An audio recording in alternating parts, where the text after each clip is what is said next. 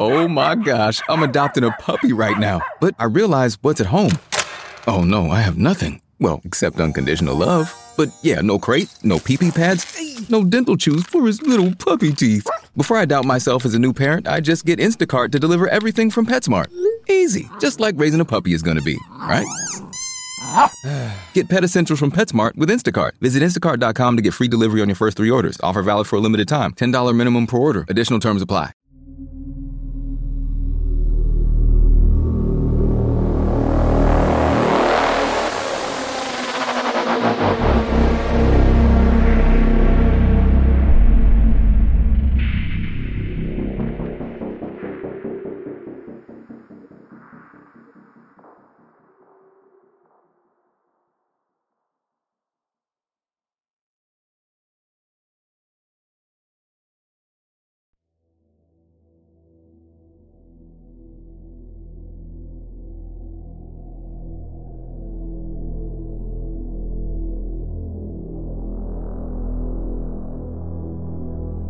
For a good few years, I was a teacher at Lansdowne Middle School in Victoria, British Columbia.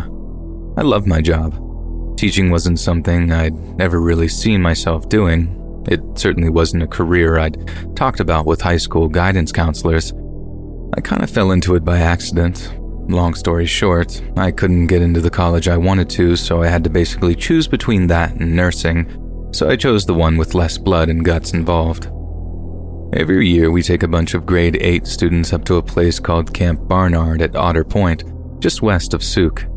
It's a scout camp built on land gifted by Senator George Henry Barnard, who was a prominent advocate of hunting and outdoor activities in general.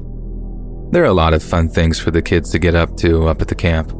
There's a playing field, a nature trail, a swimming pool, a lake for canoeing and paddleboarding, even an archery range and disc golf course.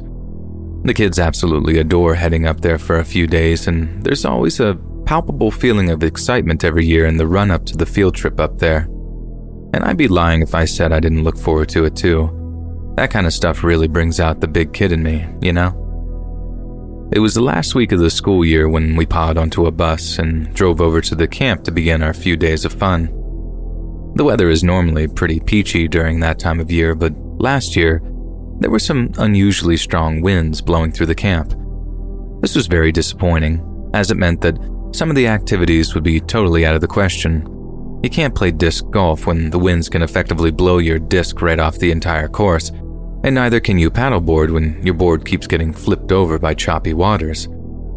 That only really left a handful of activities open to the kids, one of which was archery, the other was orienteering. I'll be honest, I was excited to try archery again. I'd tried it the year before the first time, and I'd actually fought to get assigned to it again since I'd just found the whole thing so cool. I had my reservations about the wind, but they were purely minor concerns about it affecting the kids' accuracy. It'd really suck if a few of the more talented archers were unable to nail a bullseye or two thanks to the winds. But these were thin polycarbon projectiles. I doubted the wind would have any serious effect on them. But it wasn't the wind I had to worry about. You see, we had this one kid with us who was a real klutz.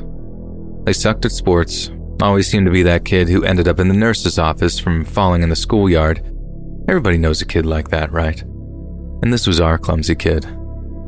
So the kid, who I won't name to protect their future reputations, steps up to the firing line with their bow and arrow in hand.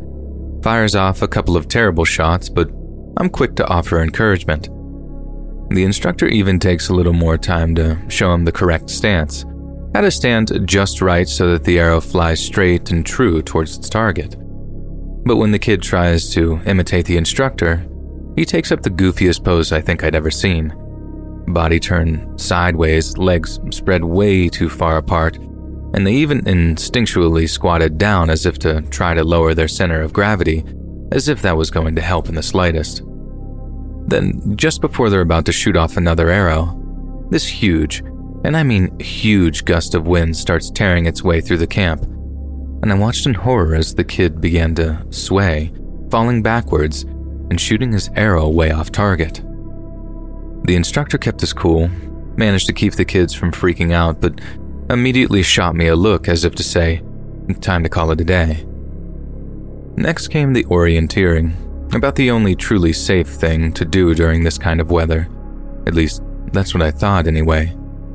Sure, the maps were flapping away in our hands as we tried to navigate our way around the course, but it was still pretty fun despite the weather.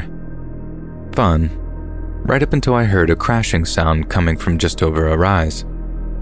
The kids I was supervising looked around in confusion, their eyes full of fear as they wondered aloud what the sound was. I told them I wasn't sure, and we'd have to wait to check it out once the course had been completed. But that was a lie. I knew well what it was. I'd heard it before. It was the sound of a tree falling in the woods. It's frankly unmistakable, a deep wrenching sound, then the clacking of the lumber hitting other upright trees before the final crash as it hits the dirt. I had this horrible feeling in my gut. There were kids all over the area, all taking part in the orienteering exercise in small groups, each overseen by a member of the camp or teaching staff. And it was probably the worst moment of my life so far to realize that my worst fears had come true. I saw a kid bounding over the rise, his eyes, these big, white circles beaming out from his terrified face. I called after him, trying to get him to tell me what had just happened, and he didn't say anything. He just sprinted back towards camp as fast as his little legs could carry him. I tried to keep the kids from worrying too much, but they couldn't concentrate on the task at hand. They seemed to know something was horribly wrong just as clearly as I did. So, after a few more minutes of trying to control the situation, I just walked us all back to camp to try to get them settled in their bunks. I'll just cut to the chase at this point. The fallen tree had landed right on one of the kids, who I won't name to protect their family. And, believe it or not, he was dead just moments later from massive chest trauma and asphyxiation. The school district's critical incident response team was deployed on the Wednesday afternoon to support students, staff, and families. But with the yearly graduation ceremony that was only a week away, it was completely ruined for a lot of families, and even those that attended felt a sense of pervading sorrow and loss. And as for me, I've never really gotten over the fact that such horrifically random tragedies can occur to completely innocent children. I took advantage of the free counseling services provided by the school district, but they just didn't seem to help. I found myself looking at kids, wondering what completely random accident would take their lives before they even blossomed into fully grown adults.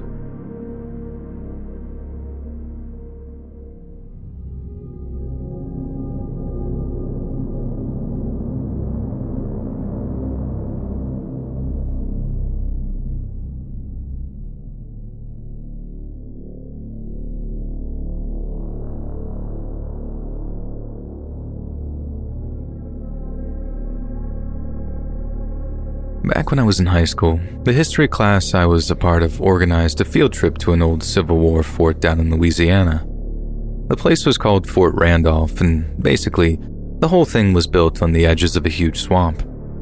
Despite being destroyed by Union forces after the war, there's quite a large facility in place where tour groups can trace the layout of the fort on wooden bridges that snake through the trees. I was 17 at the time of the trip, and if I'm honest, I was a terrible student. I didn't really want to go, but anything was better than going to school, so naturally I took that permission slip home and told my parents that not only was I really excited to go, but that it would really help raise my GPA. They signed and gave me the money to go without so much as a second thought. But the whole thing was so boring. I didn't care at all about Civil War history. I still don't really, so trying to have this swamp-dwelling tour guide teach me was an exercise in futility. It didn't help that he had the most monotone drawl in existence either. Seriously, the guy could have put a meth head to sleep with that voice of his. The only relief was that a buddy of mine from the same class had come down with us, pretty much the same reasons as me. He hated school, but unlike me, he had the presence of mind to bring some relief. At the lunch break, he opened up his backpack to show me the small bottle of bourbon he'd stolen from his alcoholic father's stash. We planned on sneaking off at one point once we got a chance to, but a few hours after lunch, our teacher gave us the best news imaginable. We're wrapping up a few hours early here, but the bus isn't due for a little while yet, so kids, just explore the site here at your leisure, just don't stray too far into the swamp for your own safety. And it was music to our ears. We'd finally get to get away from the gaggles of nerds and actually do something fun with the day. So off we went to a quieter corner of the site before hopping over the wooden bridge thing and darting away between the trees to find a place to drink in peace. When we found somewhere, my buddy revealed that it wasn't just booze he'd been packing. He brought something to smoke too. Something we really should not have been smoking during a field trip. He'd had to wrap it up in a bunch of plastic to stop it from stinking the bus out on the way down. And once we got going, I started to feel really, really uneasy. There's something inherently creepy about that area of Louisiana. All the stuff that hangs from the trees, the bugs, the wildlife. It's amazing anyone can live out there at all. I mean, no offense, but good God, the humidity. I did not factor that into the whole drinking and smoking thing. I think I was sweating out bourbon before we'd even finished the bottle. My buddy had a few smokes with him, and although it didn't look like we had time to light them all up, he gave me one to take home with me. So I had one in my pocket while we were smoking up, and here's something in the distance. Something that got louder and louder as we strained our ears to listen. Neither of us could quite make out what it was, like this faint buzzing sound. I put it down to the inebriation, and then in one grim moment of realization, I recognized it as a radio, and what was buzzing over it was the unmistakable sound of police chatter. We actually caught sight of this big burly Louisiana sheriff's deputy scanning the trees for something, and that something being us. "They must be around here, deputy. I swear this is where I smelled it." Some freaking Karen's voice, obviously the one to have snitched in the first place, and we just bolted. I remember separating from my buddy almost immediately, getting it in my head that I could circle around the area and be back with our field trip group before they even really knew we were gone. But when I stopped for a second and heard that the deputy was following, not far behind either, he must have caught sight of me as I ran and was hot on my trail as opposed to my buddies. I was terrified. I had it in my head that I'd spend like a week in some backwater Louisiana jailhouse, getting the snot beat out of me on the daily. I kept running, but I was way too messed up to get away. So when I saw a hole in the dirt underneath one of those big old trees, I saw my chance to hide myself away. Looking back, it was probably the dumbest thing I'd ever done in my life, but not for the reason you might expect. Because as I'm in the hole in the dirt, which was only about big enough to fit me to begin with, I start feeling something hitting the top of my head. I figured it might be like swamp water or something. I don't know. I wasn't exactly in a steady frame of mind. So I start like wiping the top of my head, only to see the biggest centipede I'd ever seen crawling on my palm.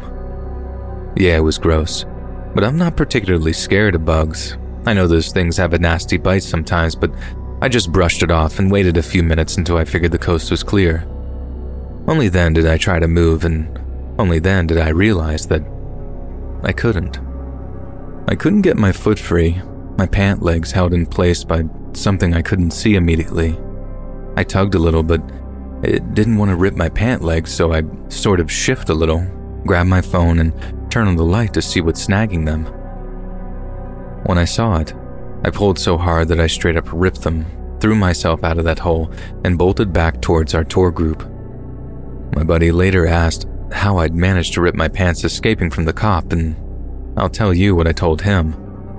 When I turned and switched my phone light on, I saw a skeleton in rags, all twisted up among the roots of the tree like it had him held in place until he starved or died of thirst. I mean, that's impossible.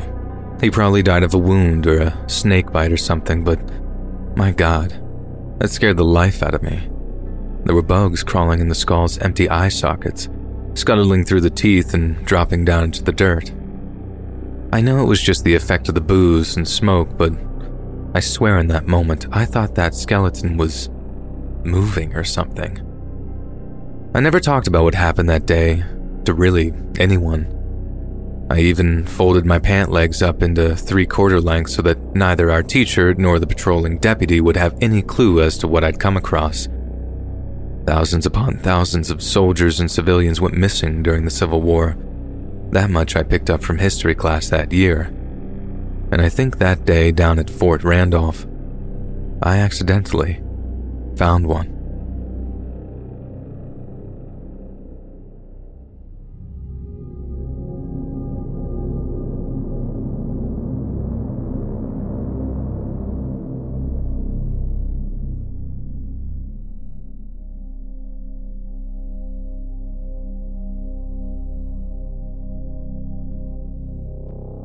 When I was 14, my high school thought it would be a good idea to take a bunch of us New York City kids into the Catskills for a day.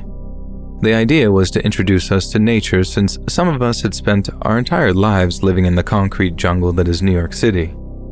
Seriously, a lot of us had only ever seen forests and farms on the TV or in movies, and now that I'm older, I realize how potentially damaging that is.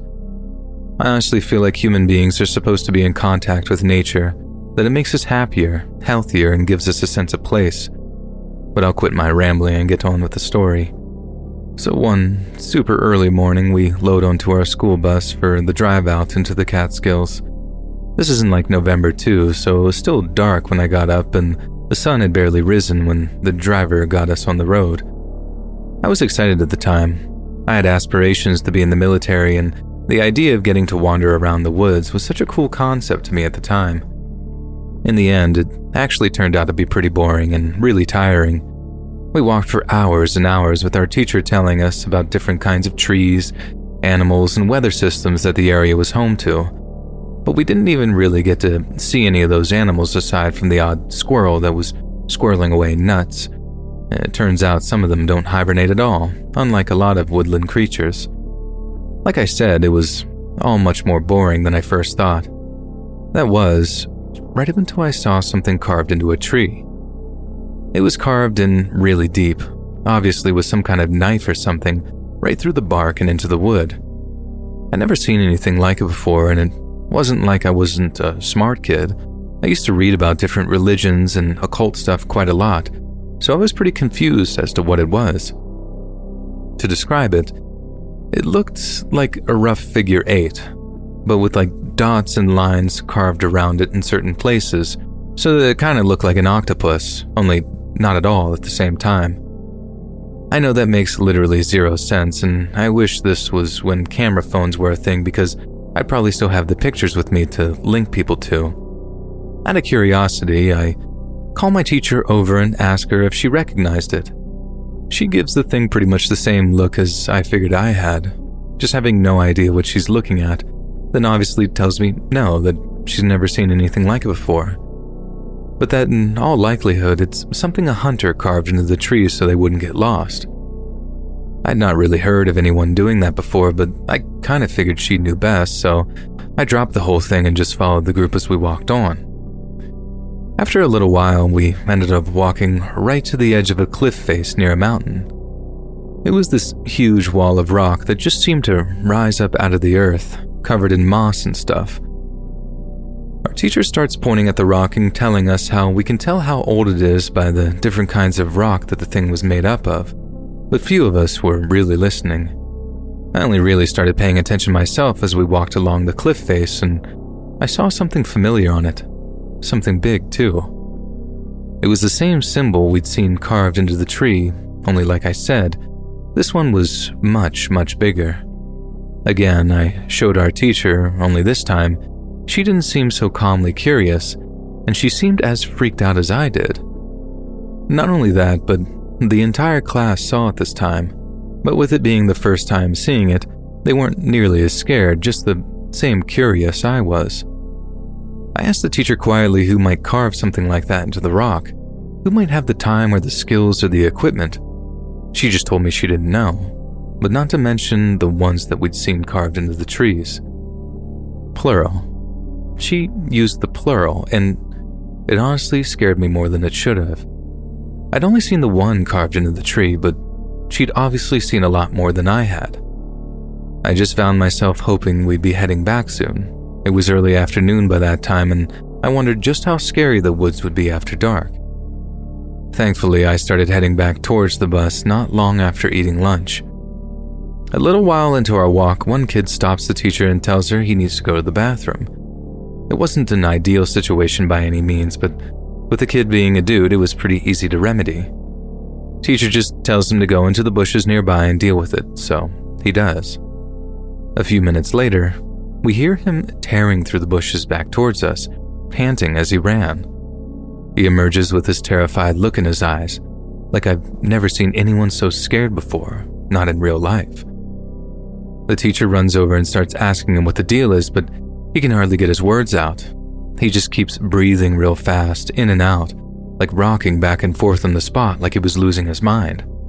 The teacher is telling him to breathe, calm down and focus, and tell us what he saw. What he said shook our group to the core. There was a man, a real old man, or not so old. He had white hair and a beard, and he didn't have any clothes on, but he was covered in like tattoos. Oh God, what if he saw me? What if he's following us? The teacher had to quiet the kid before a full-blown panic attack took over the group, and we hurried back to the bus without stopping to look at anything at all. Nothing else happened on the walk back to the bus, but thank God. But I remember being really curious as to what the kid thought he saw when he went to the bathroom. And I foolishly asked. He told me exactly the same thing, only went into a little more detail about the tattoos and stuff. I asked him if he remembered what they looked like, to draw one of them if he could. He took out a notebook and pen, closed his eyes for a moment so he could really recall. Then he drew something rough that I couldn't quite make out at first, but when he showed it, it was clear. It was a bunch of dots and lines, with a clear figure 8 in the middle.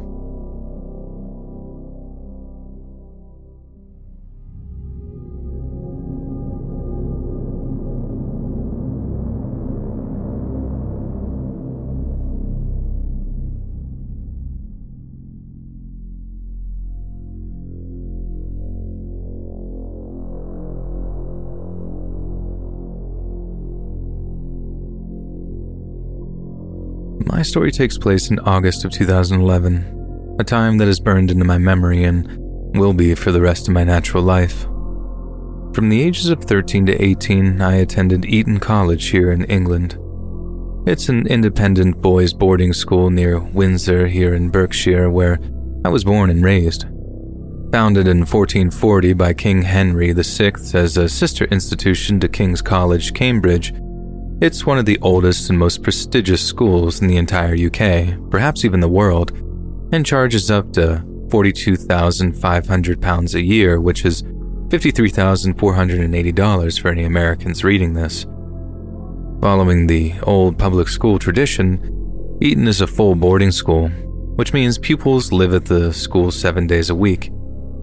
Eton has educated prime ministers, world leaders, Nobel laureates, and generations of the aristocracy. Naturally, we're a very privileged bunch. I understand that term has become something of a thinly veiled insult over the past couple of years, but I really don't mind applying it to myself. I know how lucky I am to have grown up in such extraordinary circumstances, and what is essentially a Harry Potter film come to life. I had many opportunities to great things at Eton, some of which are organized by the BSES, the British Schools Exploration Society. They're an organization that organizes school trips to various explorative expeditions to many far-flung regions of the globe. But I imagine you all could have figured that out for yourselves. The point being, one year the BSES announced that it would be taking pupils to the Norwegian Arctic Circle to explore the frigid wastes, accompanied by a group of professional Arctic trekkers who would teach us the tricks of their rigorous trade. It was something I dreamed of doing ever since I had read of the polar expeditions of Captain Scott when I was a much younger child. So naturally, I jumped at the opportunity. I begged and pleaded with my parents to allow me to go, and despite their reservations at permitting their only son to take part in something so dangerous, they eventually agreed. I was ecstatic. I was set to follow in the footsteps of some of my all-time heroes, and I literally counted the days off on a specially bought calendar until the day finally came when we embarked on the adventure of a lifetime.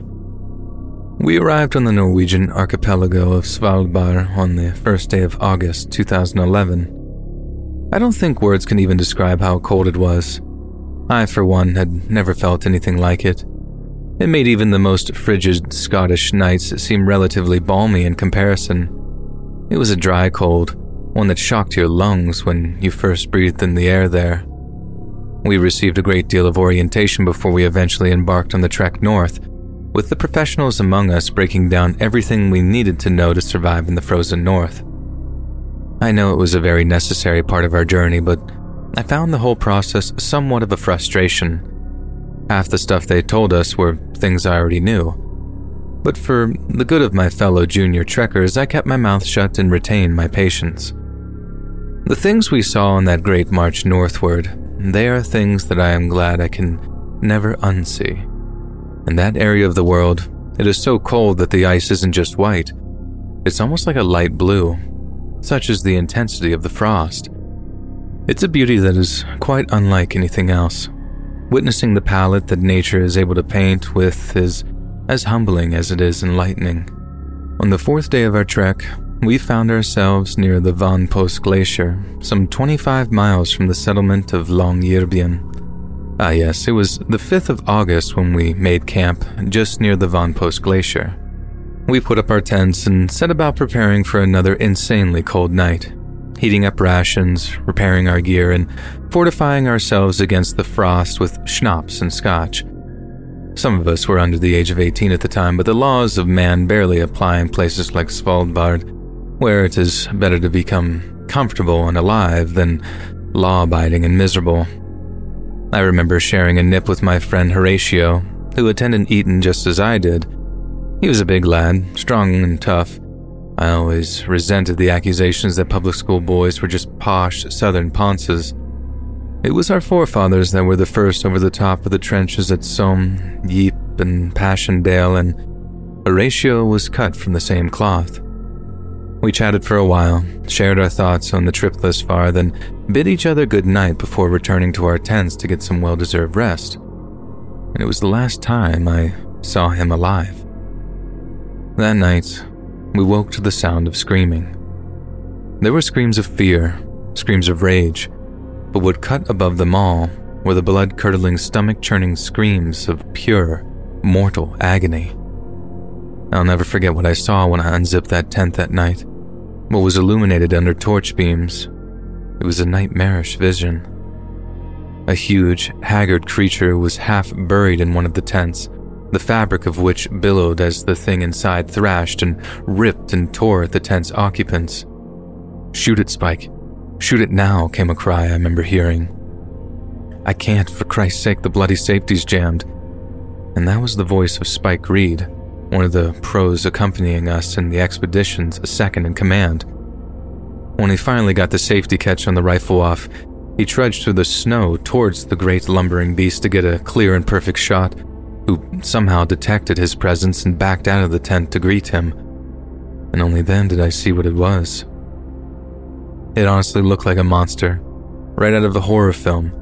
It was emaciated, half-blind, a torn-up face with jagged teeth exposed. But it was clearly a polar bear, and it rushed Spike with alarming speed and agility from something on the verge of death. It swiped at his upper body, connecting with one wicked strike that sent him flying backwards. Maybe it was the horror of the moment that's tainted my recollection, but I'm almost certain I saw his blood spray in that torchlight, to be honest with you. But Spike handled that rifle well, even though he'd been almost torn open by a single swipe of that polar bear's powerful arm and razor-sharp claws. Afterwards, he told us it was almost like a happy accident, that the ground underneath his back made it easier to aim, made it so he wasn't shaking quite as much as he brought the barrel up to the bear's head and fired. We tried to tend to the wounded, but my God, the injuries that they'd suffered. One of the lads in the tent that was attacked had been literally torn apart, limb from limb. I'd never seen such a horrifying mess of shredded flesh, blood, and guts in all of my life. It was like the floor of a butcher's shop, and around them, the snow soaked up the blood. I could barely recognize the victim, but I slowly realized in horrified disgust who it was, purely from looking at the lad's clothing. It was Horatio. A rescue helicopter was dispatched from Longyearbyen that arrived within about 40 minutes of the initial attack, transporting the wounded to Tromsø on mainland Norway for extensive emergency medical treatment. But Horatio was killed in mere moments from massive trauma to his essential organs. I thought I might take a moment to explain to you all why things went so horribly wrong. A tragedy like that should have been entirely preventable for a number of reasons. Firstly, it is common practice for groups like ours to post night watchmen to ensure that there can be no approach by predatory animals or people with malintent. However, the night in question was so foggy that it would have been pointless to do so. There's no point keeping watch when you can only watch about 5 meters in front of your face. In lieu of a night watchman, we set tripwires with deterrent explosives attached. The idea being, if an animal triggers them, the loud bang both wakes us up to prepare to defend ourselves, as well as scaring the predator or predators away. But we discovered that the tripwires had indeed been triggered, that the polar bear had indeed stepped on them, but the fog in the air meant the explosives were basically sodden, so much so that they completely failed to fire off when triggered. There was talk of suing the manufacturer, but I'm not sure any legal suit was ever filed against them, not with how occupied everyone was with the investigations that followed. But it was a farce, conducted by people who had probably never been on a country walk, let alone ventured into the frigid wastes of the Arctic. For example, following an inquiry by Norwegian investigators, officials ruled that the attack could have been prevented if the expedition members had stayed in cabins instead of tents. Cabins. We were supposed to have had the time, resources, or energy to pull a bloody log cabin out of our collective butts. Bollocks. It was almost a slap in the face to hear them come out with something like that. I think I've talked enough by this point. I think this is the place to leave it before I get too angry or upset about how the whole thing unfolded, about how bloody well preventable the whole thing was. But I suppose that's how life happens sometimes. A life seems to find a way for the absolutely tragic to become horribly possible. Hey guys, it is Ryan. I'm not sure if you know this about me, but I'm a bit of a fun fanatic when I can. I like to work, but I like fun too. It's a thing. And now the truth is out there. I can tell you about my favorite place to have fun. Chumba Casino. They have hundreds of social casino style games to choose from with new games released each week. You can play for free anytime, anywhere. And each day brings a new chance to collect daily bonuses. So join me in the fun. Sign up now at ChumbaCasino.com. No purchase necessary. VGW Group. Void where prohibited by law. See terms and conditions. 18+. Lucky Land Casino, asking people, what's the weirdest place you've gotten lucky? Lucky? In line at the deli, I guess? Aha, in my dentist's office. More than once, actually. Do I have to say? Yes, you do. In the car before my kids' PTA meeting. Really? Yes. Excuse me, what's the weirdest place you've gotten lucky? I never win and tell. Well, there you have it. You can get lucky anywhere, playing at LuckyLandSlots.com. Play for free right now. Are you feeling lucky? No purchase necessary. Void where prohibited by law. 18+. Terms and conditions apply. See website for details.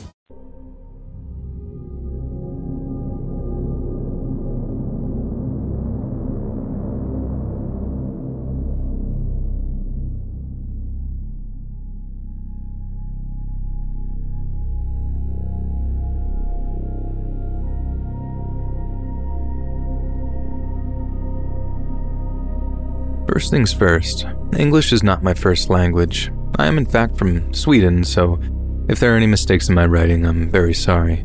This is also not the easiest thing to talk on because this story is of one of my worst days of my life so far. As I said, I'm Swedish and I'm also a teacher at a high school here in Angskolen High School in Huena, a town about 100 kilometers southeast of the city of Gothenburg. As you probably know, we have a lot of snow here in Sweden, and Everyone knows what the best thing to do in the snow is, right? That's correct. Skiing. We love skiing here in Sweden, as sometimes it is too cold and snowy to do anything else. So what many schools do during the winter and the spring when the weather is too bad to play other sports outside is organize regular skiing trips to various resorts that help to build bonds between the students and teachers, as well as keeping us all fit and healthy. So one early Sunday morning in April, we all met up outside of the high school to get onto a bus that would take us to the ski resort he had picked out for the kids and ourselves. There were 52 of us all in all, including the driver, with 6 teachers to supervise roughly 8 children each. With skiing being a rather hazardous activity, this kind of supervision is essential to ensure safety. We were on a main highway south of Sveg, a small rural town, when we began to notice a lot of icy road ahead of us. Usually we are very good at dealing with the cold weather here in Sweden, but the further out into the countryside you get, the scarcer some of the de-icing infrastructure can be. One of the teachers mentioned it to the driver, telling him to be careful, that the speeds he was driving at were definitely not safe on the icy roads. He grumbled something obscene about being a better driver than we give him credit for and carried on going at the same speed. The teacher quieted down after this, not wanting to anger the bus driver any further, but looking back, we should have said something more that might have avoided what had happened. Because just a few miles down the road, we felt the bus begin to skid. This happens from time to time on icy roads, yes, but the driver was not nearly as skilled as he claimed to be. He wrestled with the wheel, but it was no good. The bus tipped onto its side and sent children flying out of their seats. We had warned them to wear seatbelts, but some of them didn't listen, choosing instead to sit on top of the seats on their knees to talk to the children behind them. And it was chaos. Complete and utter chaos. The bus span almost 180 degrees on the road, sending bodies toppling over seats and children alike before finally coming to a stop on the side of the road. In the end, 3 children were dead, and 20 others were varying degrees of injured.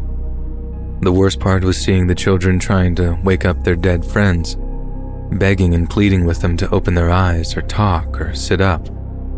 But they couldn't. The impact had cracked some of their skulls, broken their necks, smashed broken ribs into lungs, and caused them to fill with blood. It was the worst thing I'd ever seen in my entire life. And in the aftermath of the crash, our country went into mourning. Our Prime Minister, Stefan Löfven, said the accident leaves me and the whole country in sorrow. There was extensive outreach between the teacher staff of our school and the parents of the children killed or injured.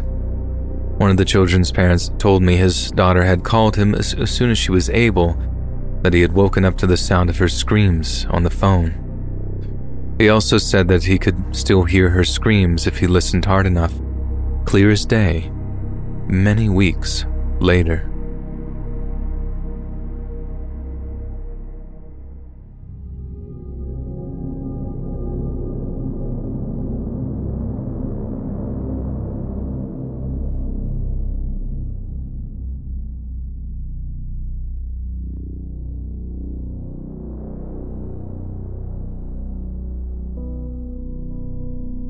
Back when I was just 13 years old, my secondary school organized a big school trip across the English Channel to Brittany in the north of France. I was really excited to go, because my family wasn't exactly the wealthiest of the bunch. I'd never been out of the country before, not to mention that French was probably my favorite subject in school. I loved it. I loved that I was learning a new way of talking to people that I wouldn't be able to communicate with normally, that it opened up a whole new way of thinking about things too. I still love the language, and especially the idioms or sayings that the French have. When speaking French, if something is overly sentimental, romantic, or sappy, you might say it's à l'eau de rose, which means with rose water. Or when you got loads of energy and you're really excited about something in particular, you might say avoir mangé du lion, which means to have eaten a lion. You see what I mean? It's just such a cool language, but despite being an average francophile, I must change my tone dramatically because the story I'm about to tell you is not a happy one. In fact, it might be the worst thing that had ever happened during my childhood. So as I said, every year my school organized an all-expenses-paid school trip to a place called Plaine Fougère in Brittany. It's a small village of just less than 2,000 set deep into the countryside, where students could really get to grips with the lives and cultures of everyday rural French folk. So as you can imagine, I absolutely loved it. We'd visit a small cafe most evenings to try traditional French food, and a huge part of that was ordering food en français. It was quite a challenge, but oh my word, the food was absolutely amazing, and after every meal, we'd languidly wander back to the hostel and spend a few hours just chilling in the dorm rooms, watching French TV before we went to sleep. It was honestly a dream come true for me, until one fateful morning when that beautiful Gallic dream turned into a nightmare, the likes of which none of us could have ever imagined. Even today, I remember it all like it was yesterday. When I think about it, it plays out in my head like a movie, like I can watch myself in every scene. It all started very early in the morning, just after 6, and the summer months meant that the sun lit up the hostel in such a beautiful way, in stark contrast to the mood that pervaded throughout the morning. I heard a faint sound coming from the corridor outside, a gentle hushed voice that descended into quiet sobbing as the muffled conversation between what was obviously a teacher and a student progressed ominously. I sat up in bed, straining my ears to listen, but soon found myself creeping toward the door, trying not to wake my classmates as I tried my best to find out what was going on. The words were whispered, but I knew something terrible had happened. The girl wasn't just homesick. She hadn't had a nightmare or accidentally hurt herself somehow. She was distraught, completely and utterly distraught. I only managed to discern 2 words of their entire conversation when the higher, younger voice of a fellow pupil rose in volume for a moment before it was swiftly shushed by the teacher she was talking to. I'll never forget the way she said, "She's gone, she's gone." Eventually, the conversation died down, and the girl was obviously ushered away by the teacher to be consoled and comforted somewhere much more private. I got back in bed, but I couldn't sleep. In my mind, a girl had obviously ran away, gotten so homesick that she'd ran from the hostel in some misguided attempt to, hitchhike back to England or something. It wasn't completely out of the question. If I remember rightly, the Channel Tunnel had been constructed and was being used frequently by French and British drivers alike. Either that or the girl had been kidnapped, abducted by some predatory French psychopath who had dragged her out of her dorm room during the night. But that would have woken up the entire room, surely. At least 5 girls were sleeping in the room at any one time, so there was surely no way that was possible. I found the thought reassuring, but only slightly, because whatever had happened, someone was still gone, as the girl had so horrifyingly phrased it. By the time we'd all gotten up for breakfast, I was visibly frayed around the edges, exhausted but wired, and the girls in my dorm knew that there was something amiss just from my behavior and the big black bags under my eyes. Sitting down for breakfast in the hostel's dining area, I immediately noticed that the teachers were all looking pretty shaken. Teaching staff who were normally calm to the point of boredom seemed to have transformed into downright nervous wrecks. And I also noticed nervously that 4 of our number were missing, with 4 telltale empty chairs denoting their absence. Something had definitely happened in one of our rooms overnight, but just what that thing was, I never could have imagined. Or maybe it was just the case that I could have imagined, but 13-year-old me just couldn't bring herself to consider it as a possibility. I expected our teachers to make some sort of announcement at breakfast, explaining that some of the girls had been sent back to England or something, or at least to ask us if we had any information to come forward with regarding a girl's disappearance. But they didn't. It was eating me up inside, and as the morning went on, a lot of the other girls on the trip started to notice the 5 absences of our number. Rumors began to spread. Crueler, mean girls began to make wild speculations like they were pregnant from copping off with French boys in the village. But the truth was far, far worse. We were all left in suspense for the entire day until finally, that evening, all the pupils were called into the hostel's common area in front of the entire teaching staff, some of which looked pale as ghosts, to be told the bad news. "Girls," one teacher began, her voice breaking as she spoke. I don't know how to tell you this, and I'm so sorry that I have to. But Caroline is gone. She died during the night." But that wasn't quite the truth, and we didn't learn of what really had happened until we got back to England and the media frenzy began. You see, Caroline hadn't simply died during the night. She had been assaulted and murdered, and some of the other 4 girls sleeping in her room at the time of the attack had actually witnessed her killing, despite the fact that they hadn't been able to properly discern what was going on. A classmate of ours who was sleeping in the bottom bunk opposite the door says she woke up at 3 a.m., disturbed by a noise that was coming from Caroline's bunk. She said it sounded like a soft wailing or moaning. In the dark, she glanced over towards Caroline's bunk and saw what she thought was her kicking in her sleeping bag. But when she heard what sounded like the zip of her sleeping bag being undone, she concluded Caroline had woken up from a nightmare and unzipped her sleeping bag due to the heat of the summer night. The police investigation that followed was traumatic to say the least, mainly because so many of us had close encounters with her murderer who had apparently just slipped away into the night, never to be seen again. Another girl who was staying in the room just opposite Caroline's said that she had gotten up in the night to go to the toilet and had bumped into an older man with straggly hair and bushy eyebrows on the stairs. She later told us that she remembers the glare of the man and how he snickered quietly before disappearing from view. She also mentioned hearing heavy footsteps outside on the gravel, which was obviously the man escaping the scene of the crime.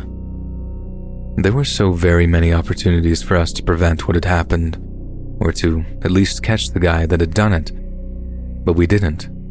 Out of ignorance and naivety, we didn't, and Caroline was dead because of it.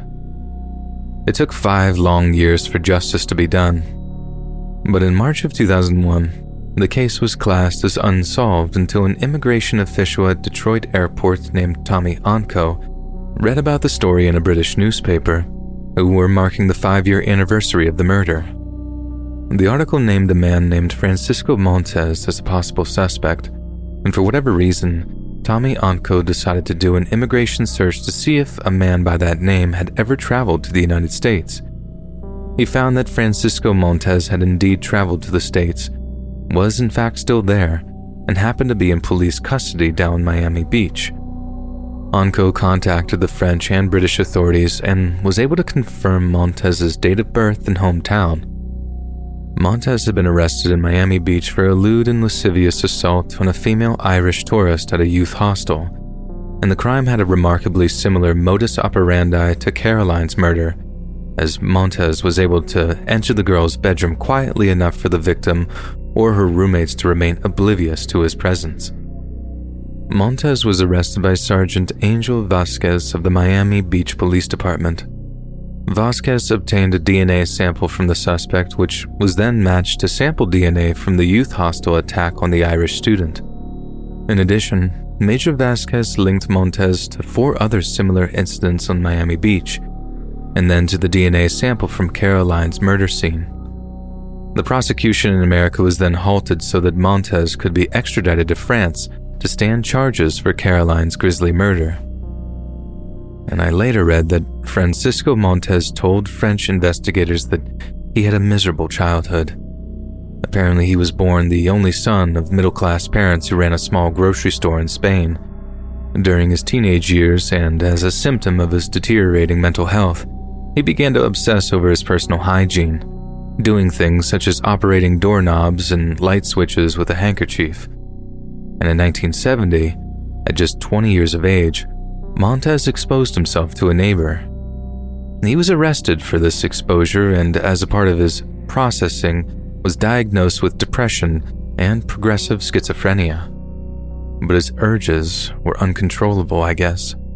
Because later in 1981, Montes broke into the room of a girl in a youth hostel in the Netherlands and touched her inappropriately and against her wishes. Montez was actually jailed in Germany during the mid-1980s for armed indecent assault, but still, he was unable to control his maniacal urges, leaving a swath of other offenses across Europe. At Montez's first trial in the French city of Rennes during June of 2004, where he was jailed for 30 years, Montez barely spoke. Yet after an appeal that resulted in a second trial in June of 2005, he stated that he had no intention of killing the girl when he entered her dormitory at the youth hostel. He had put his hand over her mouth to stifle her cries when he assaulted her. He said he had no intention of killing Caroline, that it was an accident, a misfortune, I guess. Montez, described to the appeal court as a predator, said he had not demanded the second trial for his own sake, that he merely wished to tell Caroline's family what had really happened that night. Yes, it is true, I killed her, but I had no intention of killing her. It was an accident, a misfortune. It was the result of the assault. I didn't go into her room to kill her. I didn't cover her mouth to kill her. First, I'd like to say that I am appealing because I want to explain what happened on that day and the previous days. That wasn't the case in Rennes. I didn't give any explanation. Montez said that after taking tranquilizers and alcohol, he had gone to a youth hostel at Saint-Lunaire, where he had tried to assault another English girl. He fled when her companions woke and went to the hostel at Plaine Fougère, where he had found Caroline. Caroline's father, John, who I had seen around parents' evening and sports day, took the stand to tell the courtroom that he would be haunted all his life by the memory of seeing his daughter's body in the morgue. Life is stuck at the same page for 9 years, he tearfully said. He was followed by Caroline's younger sister, Jenny, who spoke in public for the first time about the loss of her best friend. Jenny was only 11 years old when she died and said it had taken 6 long years before she could bring herself to talk about her loss. Montez appeared to wipe away a tear as she finished giving her testimony. And that's the story of the worst time of my life so far. It's something I've followed in the news almost obsessively after the news of Montez's arrest hit the airwaves. The fact we didn't know what had really happened or who had murdered her was something that almost destroyed our young lives, not to mention the existential guilt of knowing we could have stopped it. Some of you may be pleased to hear that Montez's appeal was not upheld, and that the judge determined that he will serve a minimum of 20 years in a French prison for Caroline's murder. Some might argue that such a prolific deviant should serve much, much longer. And I shall end this by saying something I was unable to say for 9 long years of my life. Repose en paix, Caroline. May you rest in peace.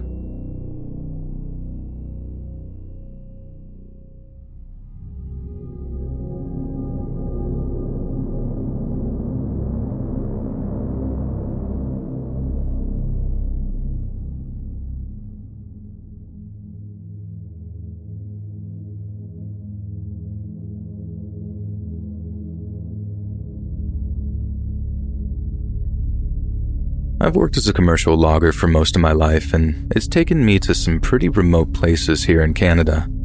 I don't have much of a family either, since I grew up in foster care, so it's always suited me to work over the holidays. I don't say that for sympathy or anything. You make crazy money working those times of year, so I was always pretty handsomely compensated for time that'd otherwise be spent alone. For 9 years straight, working the holidays became a godsend, and it got to the point where I'd actually come to look forward to it. And then came one year where what was once all peaceful and quiet became something I grew to fear. This was winter of 2009, and I'd already worked Christmas, so I was the natural choice to work New Year's too.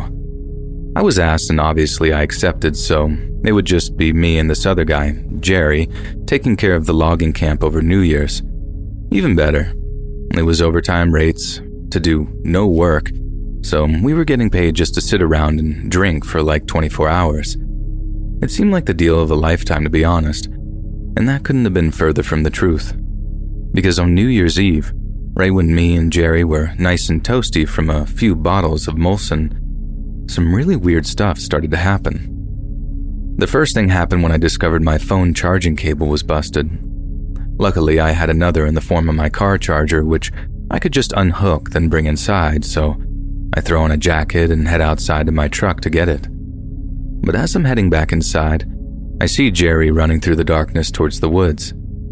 A little side note here, and in contrast to what other people have said, the person I saw running into the trees was 100% Jerry. Same clothes, same movements.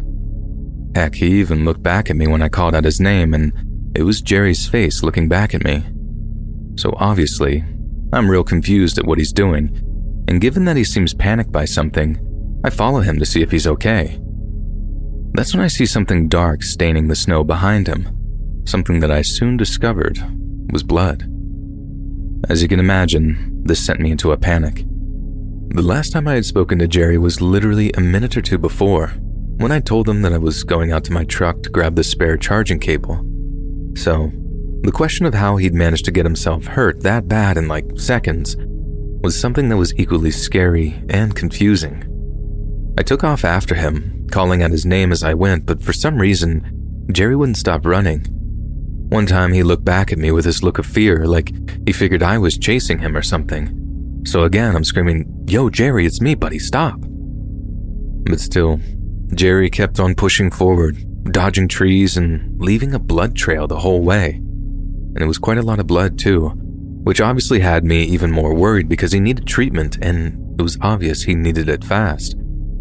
Then, as I'm chasing Jerry, I thought I heard something running through the snow, just over a rise about 50 yards to our right. My first thought is something like, oh God, that's the person who hurt Jerry. So I just stopped dead, finding myself caught at a kind of crossroads.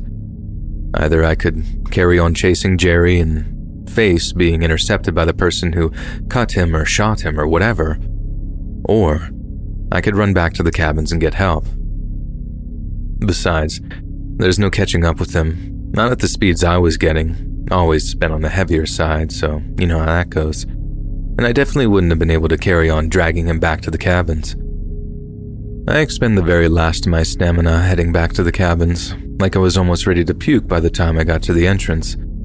I just about fell inside, pushing myself on to find my phone so I could contact emergency services. But then, as I stumbled down one of the hallways, someone steps out from one of the rooms, blocking my path. It was Jerry.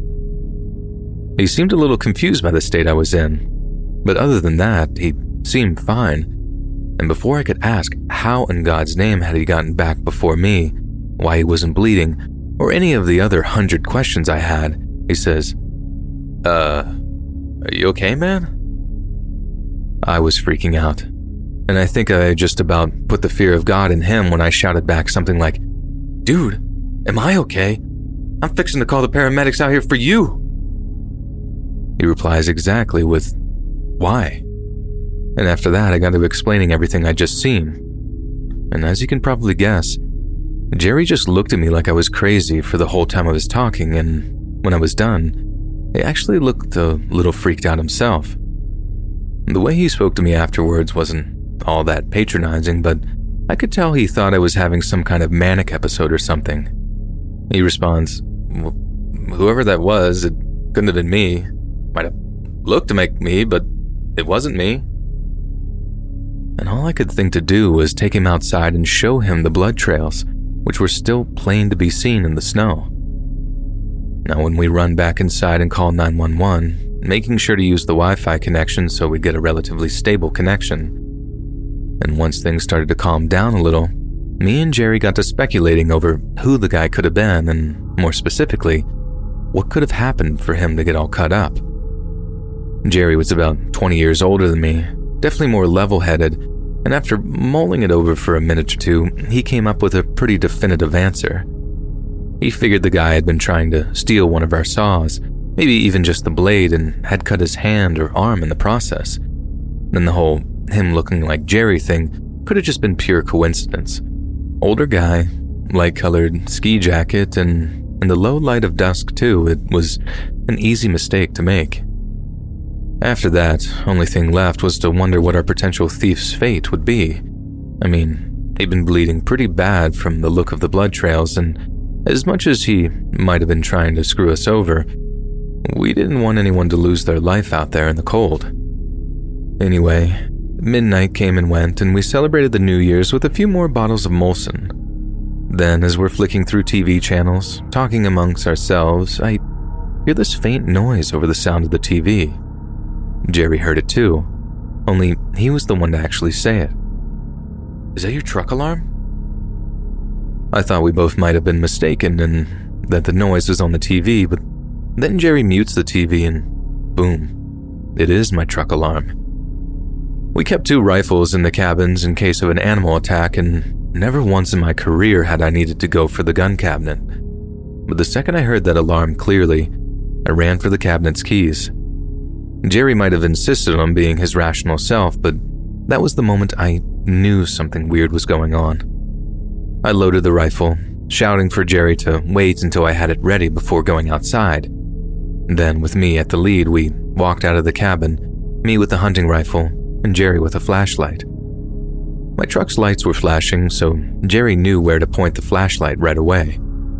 I'm just trying to aim where Jerry's pointing, keeping an eye out for whoever had been messing with my truck, but there was no one to be seen. Jerry then starts calling out into the darkness, saying stuff like, "Hey, better come out now! We're armed!" But again, no one made a sound and no one showed themselves. After a few moments of nothing but a blaring alarm, I hear Jerry say, "I think it was just a deer or something?" I have no idea at the time. I just remember hoping it was a deer as I slowly reached for my keys, and praying it was just a deer when I realized the flashing lights were messing with my natural night vision. If anyone wanted to reach out of the darkness and grab for me, or the rifle, I'd have been none the wiser till it was too late. Once the alarm was off, we made sure to call out a few more times before going back inside.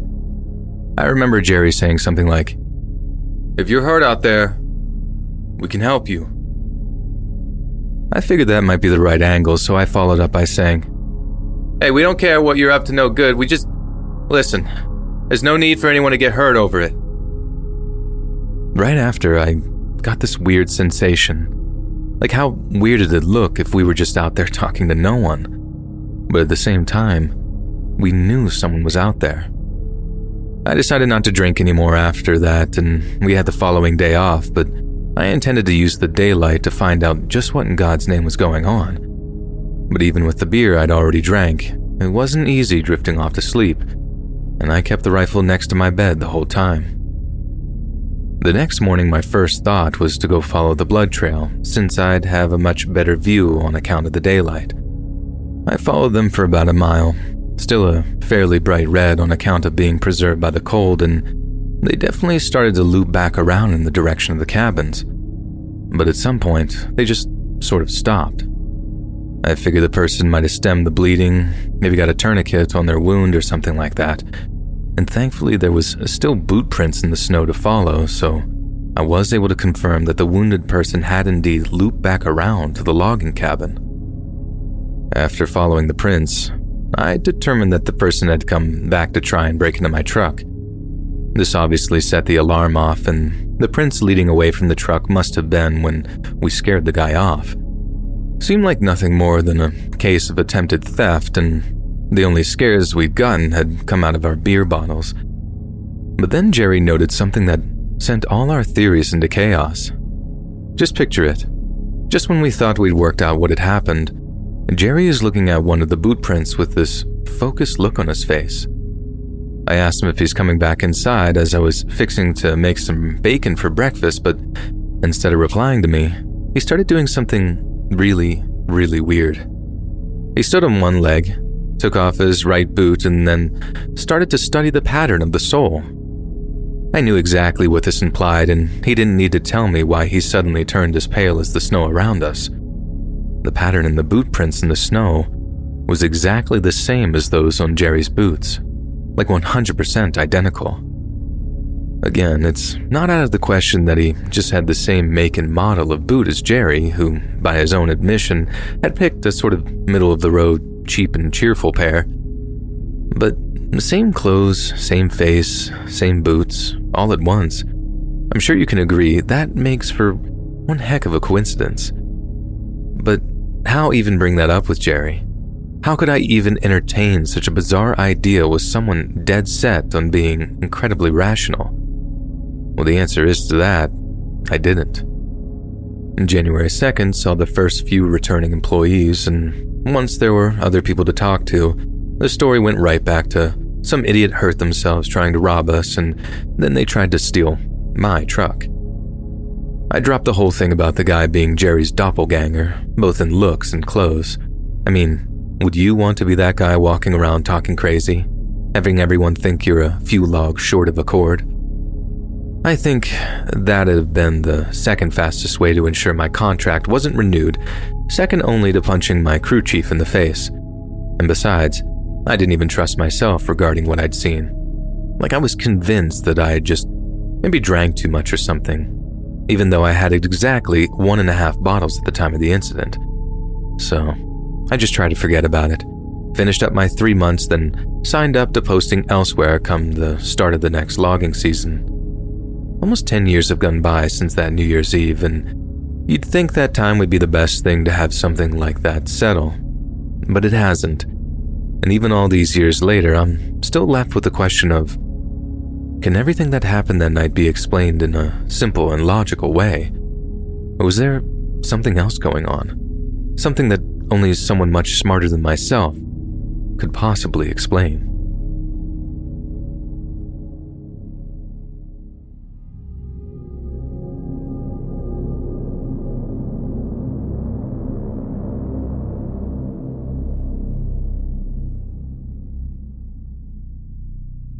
Lucky Land Casino, asking people, what's the weirdest place you've gotten lucky? Lucky? In line at the deli, I guess? Aha, in my dentist's office.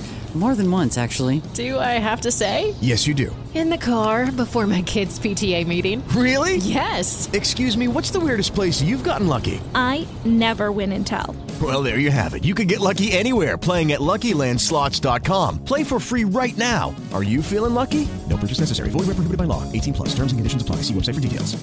Judy was boring. Hello. Then Judy discovered ChumbaCasino.com. It's my little escape. Now Judy's the life of the party. Oh, baby, mama's bringing home the bacon. Whoa, take it easy, Judy. The Chumba life is for everybody. So go to ChumbaCasino.com and play over 100 casino-style games. Join today and play for free for your chance to redeem some serious prizes. ChumbaCasino.com. No purchase necessary. Void where prohibited by law. 18+. Terms and conditions apply. See website for details.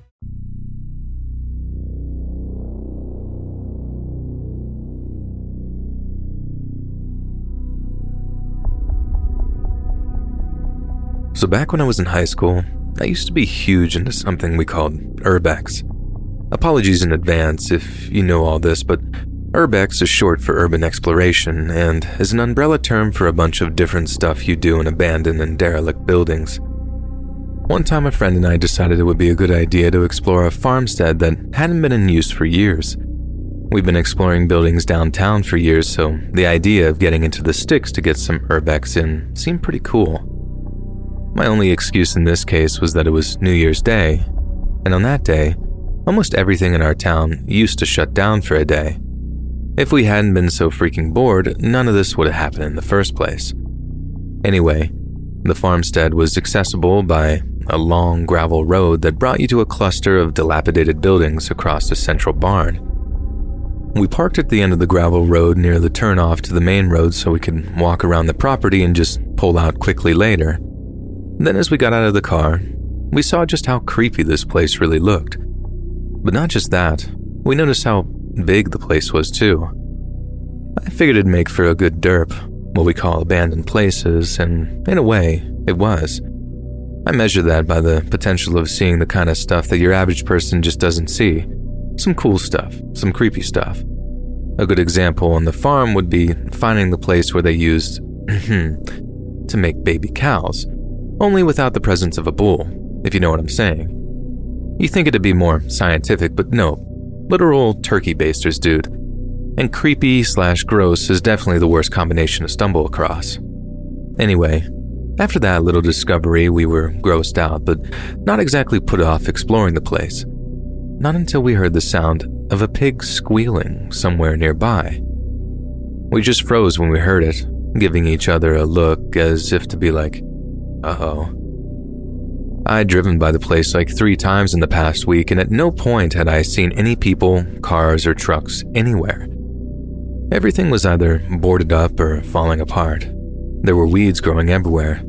It was the picture-perfect derp. So, how in God's name was it occupied? Now, quick explanation. We know our trespassing law pretty well, and you're basically entitled to one sorry I got lost before you can actually be charged. Getting lost isn't a crime, but repeatedly and maliciously trespassing is. So, it's not like we were all that worried about getting in trouble with the law, or like scaring some armed security guard into turning that one particular derp into our last. In order to avoid this, our first line of defense, if you can call it that, is simply to announce our presence. If someone knows we're here, they're less likely to draw on us. So, we start calling out made-up stuff on the fly like, "Hello? Is this Carson Construction? We're here for the pickup." Just random stuff like that. Anything to make someone think that there'd just been an honest mistake. But there's nothing. No one calls back. There's just silence, interrupted only by another squeal of the pig. My buddy's just like, "Let's just leave, dude. Whatever this is, it's not worth it." But my dumb self gets all sentimental over the pig, thinking that someone may have abandoned it there. I'm not the pig whisperer or whatever, but its cries didn't sound very chipper, and I'd hate to think that I'd had the chance to intervene only to nope out of self-preservation. I'm not some PETA-type person or anything like that, but I'm not a heartless idiot either, so I insisted we at least go check on the pig, just in case it needed freeing or whatever. And as I told my buddy, worst thing that had happened was we'd get told to get lost. Best thing was we'd have a brand new pet pig. So, we get to work trying to find the farm's pig pen or barn or wherever the pig was. The whole farm fell dead silent again as we began looking for the pig, and we had to shout out stuff like, "Here, piggy, piggy, piggy." It was kind of funny. This prompted another squeal from the pig, a more excited one this time, and that's pretty much convinced me that the poor guy or girl had just been abandoned, and hearing a human's voice gave them hope. I know, this is all just in my head, pure childish naivety on my part, and if I had known back then what I know right now, I would have gotten out of there in a hot minute. But we were blissfully ignorant, and so we carried on looking. Eventually, we found a building that looked a lot more like an old-school crematorium than a barn or a pig pen. It was made almost entirely of red brick, with these big old cast-iron doors that only had a hint of rust to them, despite looking like 100 years old. We knew the pig was in there because we could hear it snuffling around and rustling a bunch of hay or whatever it was using to sleep on. We called out to it once again, but the squeal wasn't so loud that time. It was more like a few quiet grunts because it knew we were close. The only question then was how to break into the building. There was no getting into the main doors as they were bolted and chained shut. There was a chance we might be able to find some roof access, but that'd involve a pretty hefty climb. But then we noticed what appeared to be like a side vent, nothing more than a small hole in the brick with an iron grate fixed in. But it'd be enough for us to spy through to get a clue of how to gain entry. I remember walking over to it, kneeling, then peering into the dimly lit interior, then, out of nowhere, the sight of an eye suddenly appearing in front of me had me just about jumping out of my skin. My buddy burst out laughing, dunking on me for getting spooked by a barn animal, which I suppose he was well within his right to do. But then the more I looked at the eye and the more it looked back at me, the more I realized that there was something off about it. I'm not exactly a vet, so it wasn't exactly obvious what the wrong thing was at first. Not until we heard something else coming through that little metal grate. My buddy, still amused from seeing me spooked, comes over to be like, "Hey there, little piggy. We're gonna get you out of there. What's your name, little guy?" There was some more excited snuffling from the other side of the grate. then I heard something that honestly made my blood run cold. I know that's a huge cliche, but I can't think of a better way to describe it. The thing that made fear shoot through me was hearing a human voice on the other side of the grate. A human voice that said, "Help me." I swear, when I first heard it, I thought it was just my buddy playing a prank. But when I looked back at him, I swear I could literally see the color draining from his face. I didn't even get the question. I just said, "Did..." And he just shook his head in reply. Then, as I look back at the grate, the last thing I see before we took off running was a finger sliding through one of the small gaps. Like I said, we just bolted, galloping back towards the car as fast as our legs could carry us. I had my phone out as soon as I was in the passenger seat, and I had to stick a finger in my ear just to hear the dispatcher because my buddy was gunning his engine so hard. I told her everything, even the whole trespassing thing, saying we were urbexers who knew that they were breaking the law but still wanted to do what was right. Like, I was pretty confident we wouldn't be charged with anything if we were helping free a kidnap victim or whatever was going on with that poor guy back there. Once we were safely back home, we told everyone we could what we'd seen, and the only comfort was that we'd done a good thing and maybe helped rescue the guy. All we had to do was wait to hear back from the cops or whatever. Heck, I figured I might see it in the news soon anyways. The cops called back the day after next, and for the first time ever, I was actually pleased to hear from the police. But boy was I wrong to be, because the little chit-chat me and the local sheriff arranged turned out to be anything but the hero's congratulation I thought I was in for.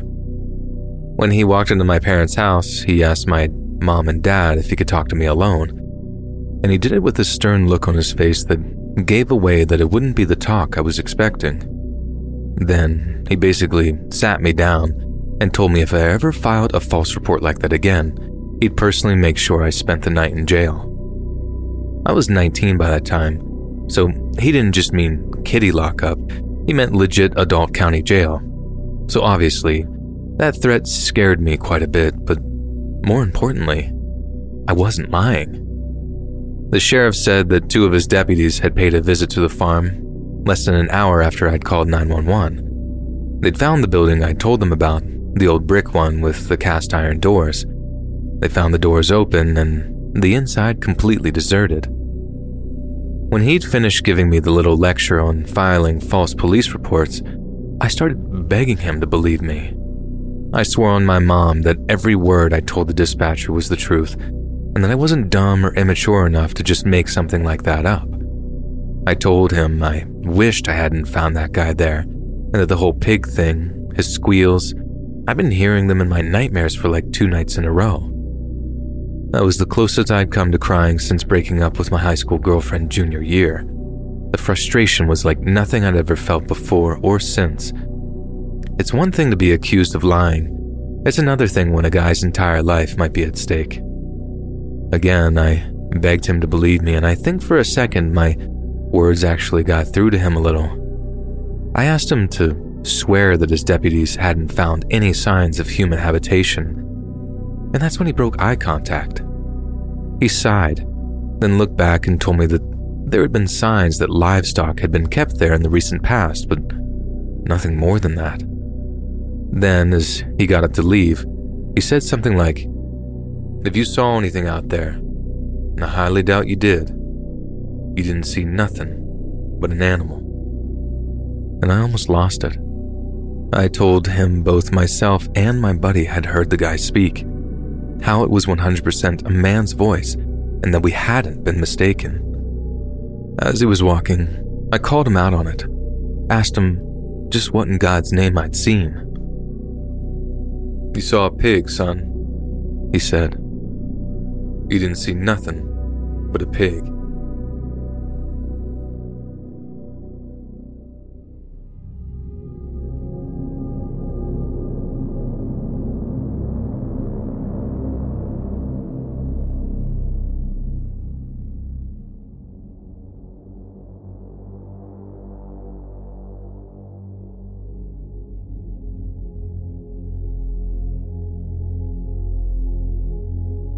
Back when I was in uni, me and my mates used to play a kind of drinking game called Hunnic Raiders.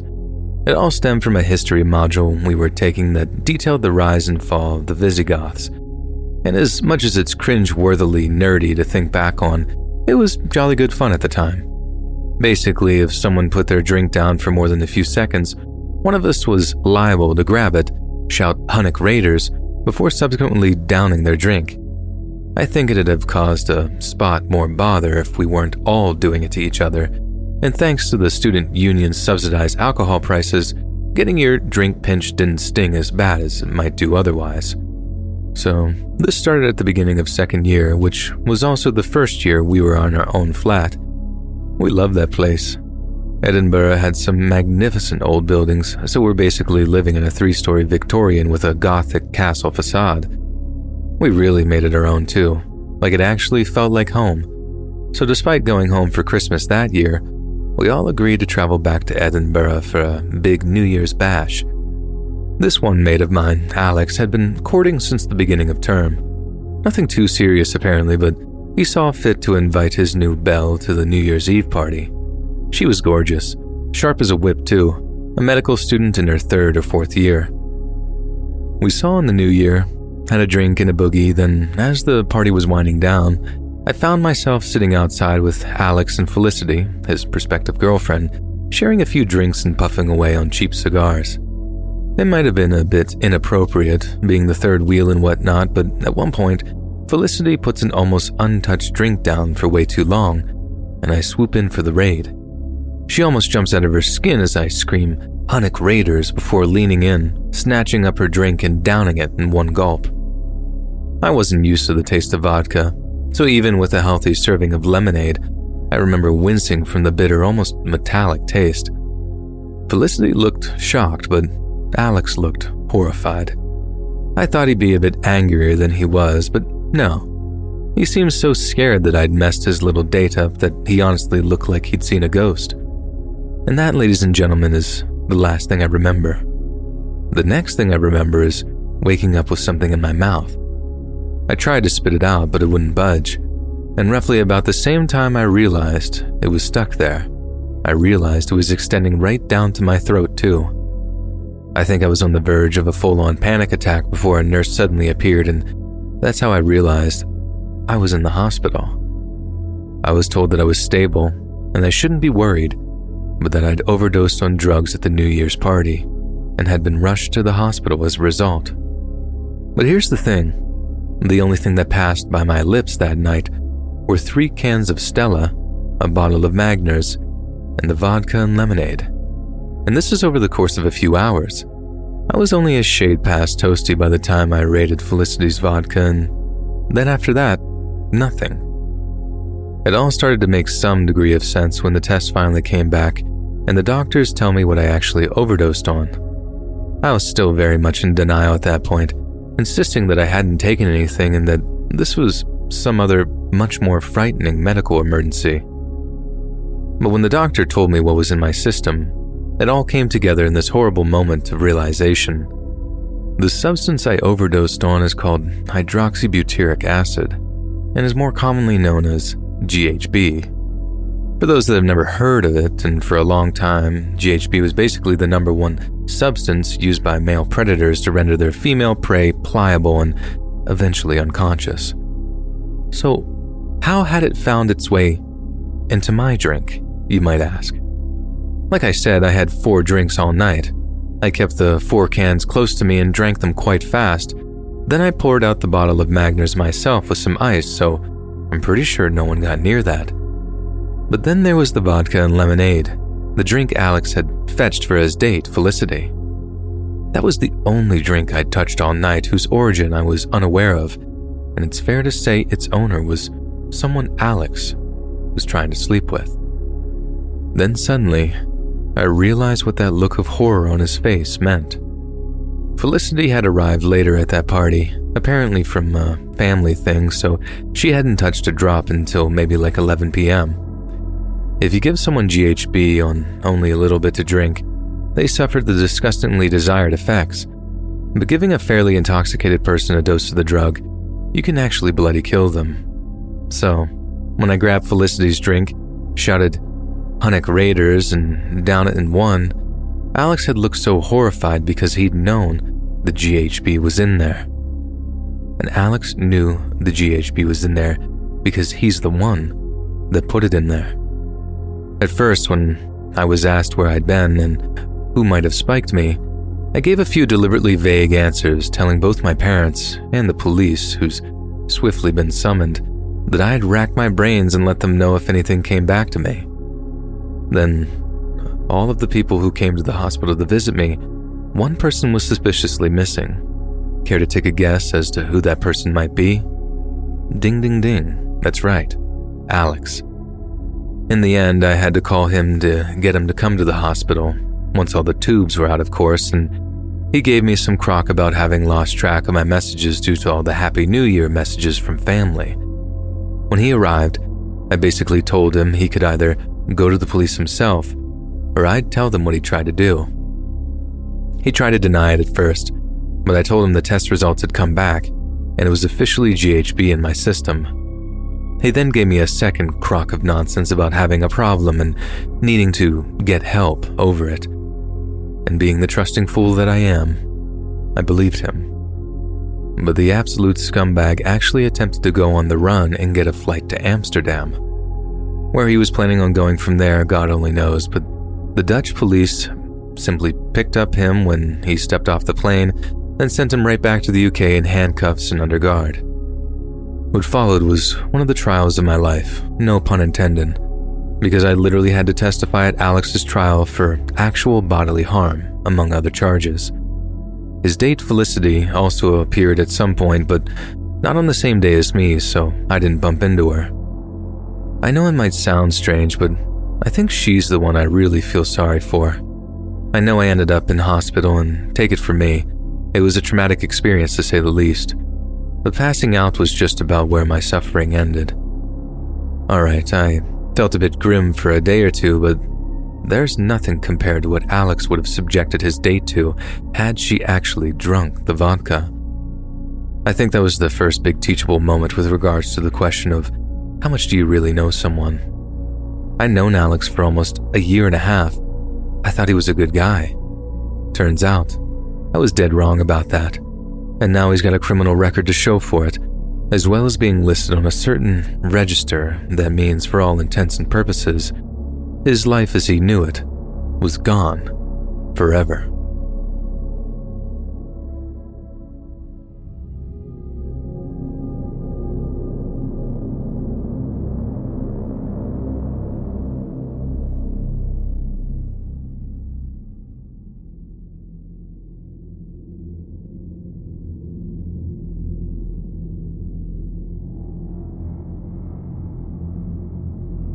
I'm a cop.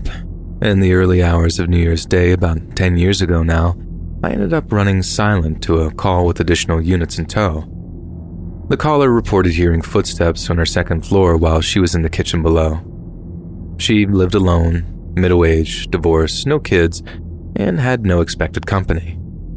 So obviously this was very concerning to us since she was quite obviously a very vulnerable person. She was outside across the street when we arrived, obviously frightened by what had happened, and as in the process of being calmed by her neighbor.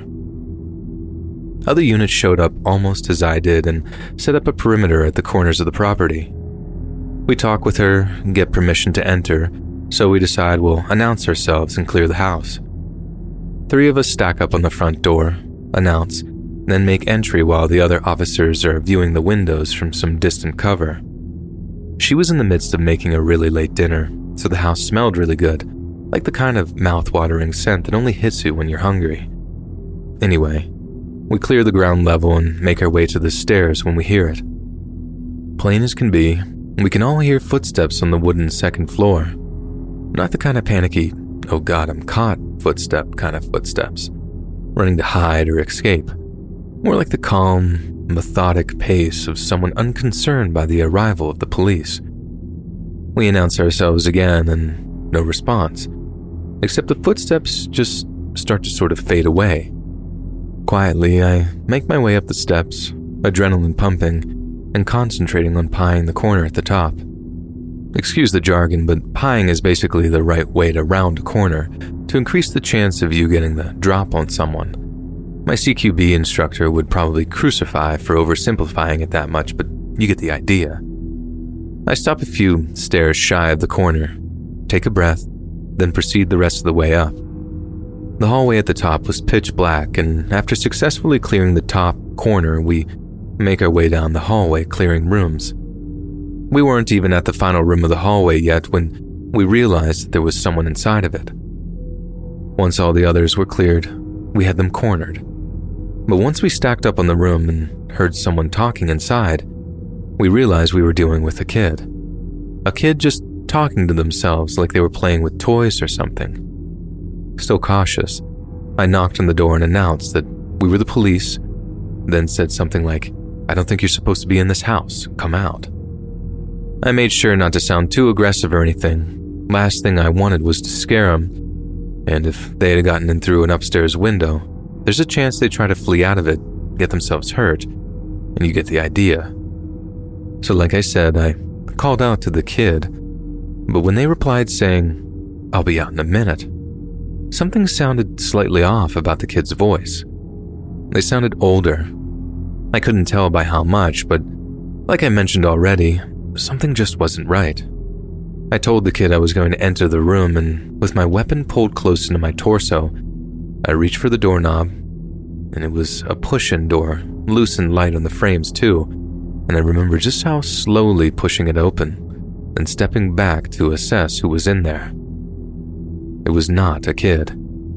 It was a grown man, but with a kid's voice, who turns and says, like, "Hey, I said I'll be out in a minute." I didn't even really know how to accurately describe it either. Like, it actually sounded kind of genuine, not a put-on, but like it could have been a medical condition or something. But that wasn't even the craziest thing about this guy. From what I could tell, the guy had broken in, stripped down to his undies, then appeared to be shaving in this lady's vanity table or something. Only he wasn't shaving any hair off. He was shaving his skin off. I have this really clear memory of how white the vanity was and how almost luminous red this guy's blood was in comparison. And Jesus Christ, there was so much of it too. Like they say facial wounds bleed the most. I watch a bunch of MMA and that's how those guys end up all bloody from fairly small cuts. Then imagine maybe 100 of them all over a guy's face. It was carnage. I pushed over to the right-hand side of the door, giving the other officers room to cover, and that's when one of my guys is like, "Whoa, stop. What are you thinking, buddy?" The guy turned to him, and his face is just a freaking mess. And he says in his little kid voice, "This isn't my face. This isn't me." By some miracle, we managed to take the guy in without a single struggle, although we did have to put on our blue surgical gloves because of all the blood, and I still think I got some on me. We got him down to lockup, got the EMTs to him, then breathalyzed him, but it all came back clean. Chief then wanted his blood to test for narcotics, and the guy reacted exactly like a kid would. Non-violent, just all squeamish and whiny. Some lady EMT had to talk him up like a mommy, and I'm not kidding when I say he literally said "owie" when the needle went in.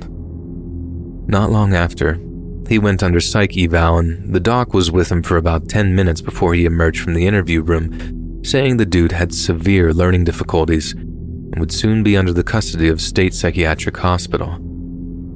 After that, the guy was out of our hands, and the last I heard, he was fast-tracked for indefinite detention and being pumped full of just about every psych med you can imagine. Everyone who was on that call said it was the worst thing they'd ever seen on the job. Everything about it was just awful. From the neglect that poor disabled guy suffered to what he ended up doing to himself. No other call has ever even gotten close to it. And God willing, they'll stay that way for the rest of my career.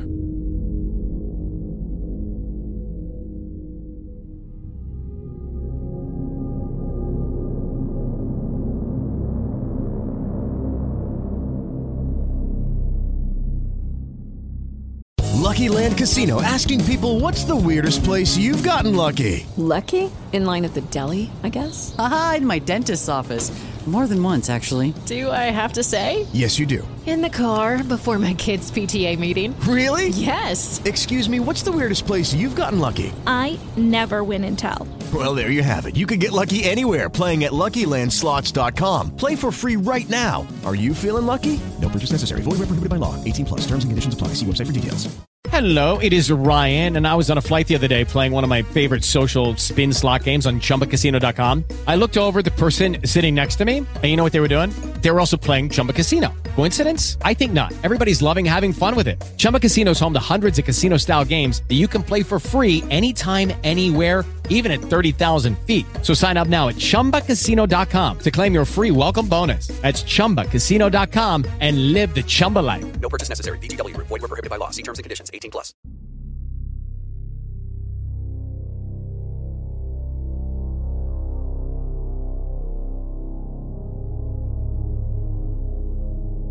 On New Year's Eve of 2018, Bart and Danielle Yancey of Vestavia Hills, Alabama received a rather unexpected guest at their quiet suburban home.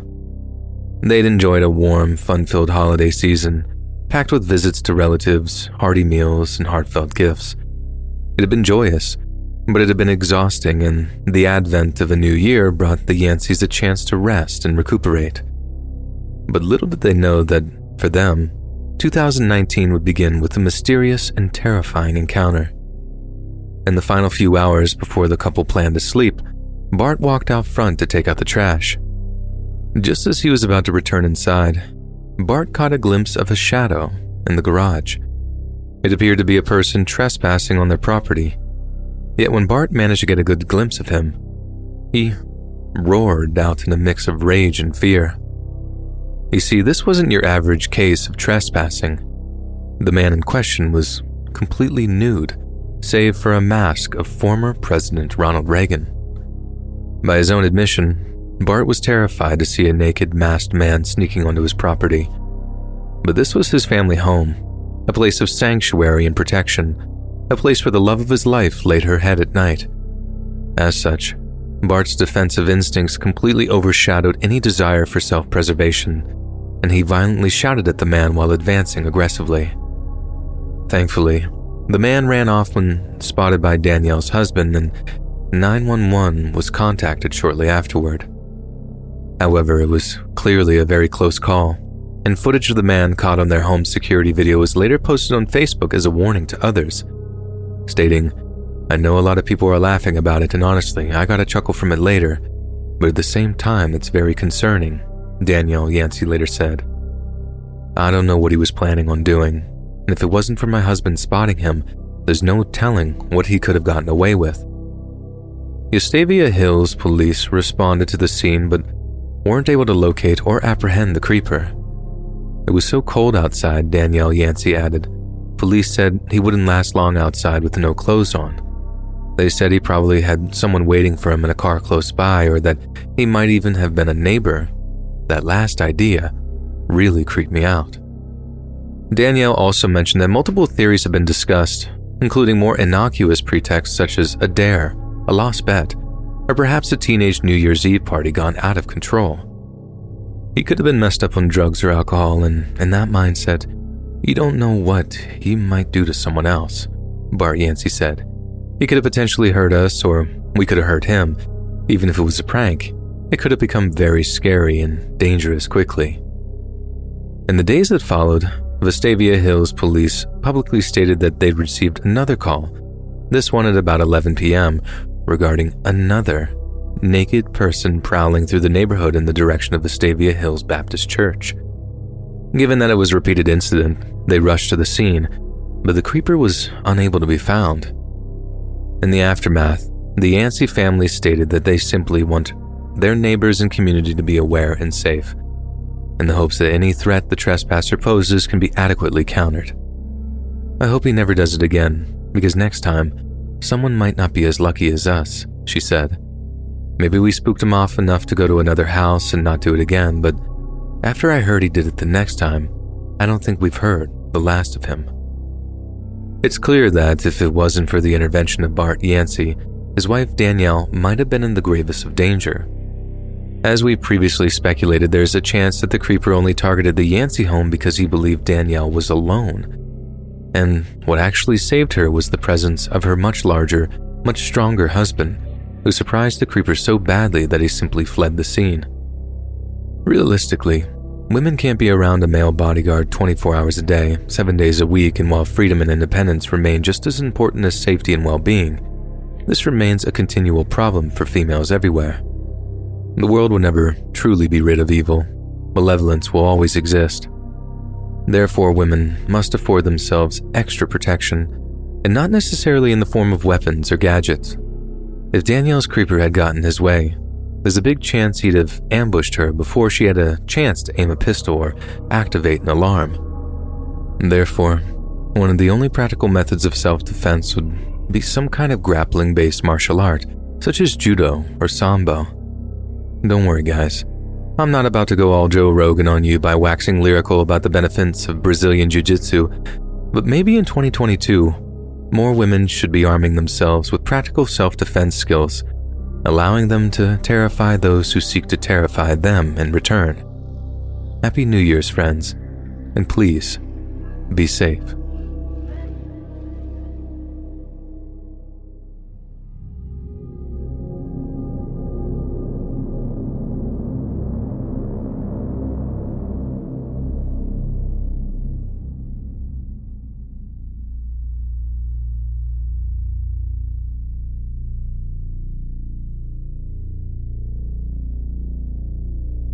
I lost my Uncle Jack recently. Technically, his name was Great Uncle John, but for some reason, we all just called him Uncle Jack. Yet this unusual name switch was probably the least unusual thing about him. Uncle Jack was obsessed with old Western films and was once arrested for trying to buy a six-shooter from an undercover policeman. He didn't end up doing any time for it and just got away with a slap on the wrist and lifetime firearms bans. But till the end of his days, he acted like the whole thing made him a bona fide outlaw. And in a way, I suppose it did. Uncle Jack was also half-deaf and terrified of the dentist.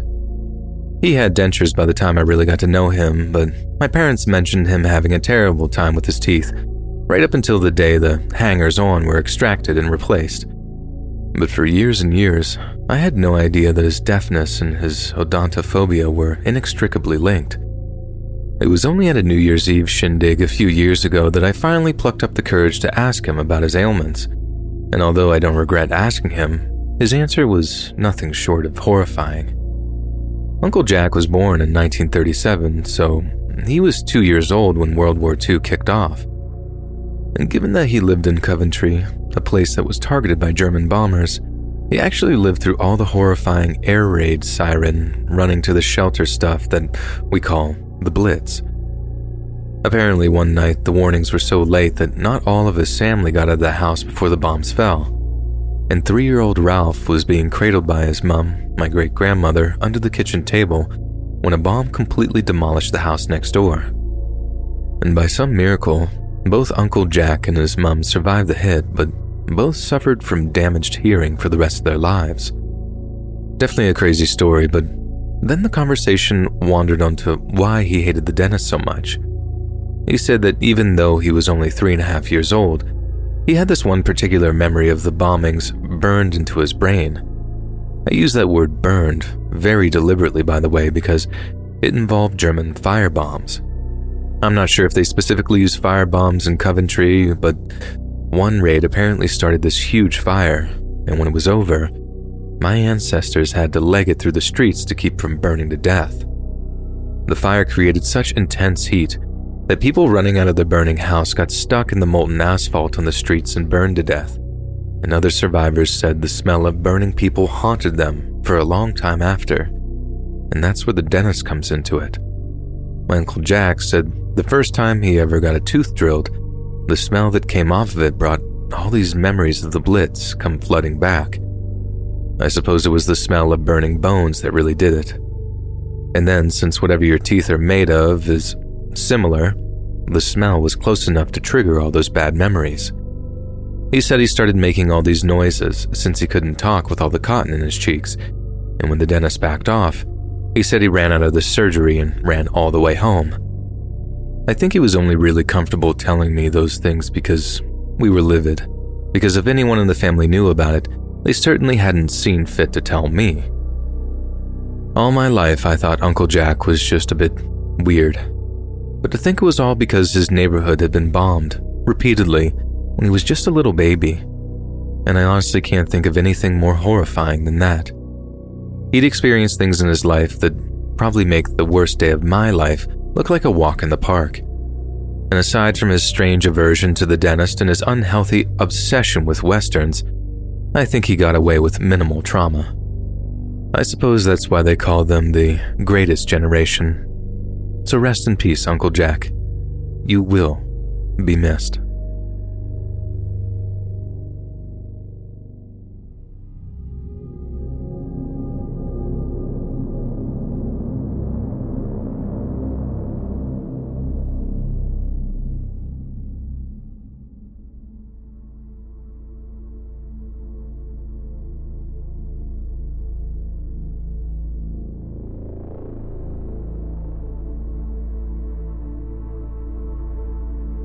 It was started the first time I caught the bus to work.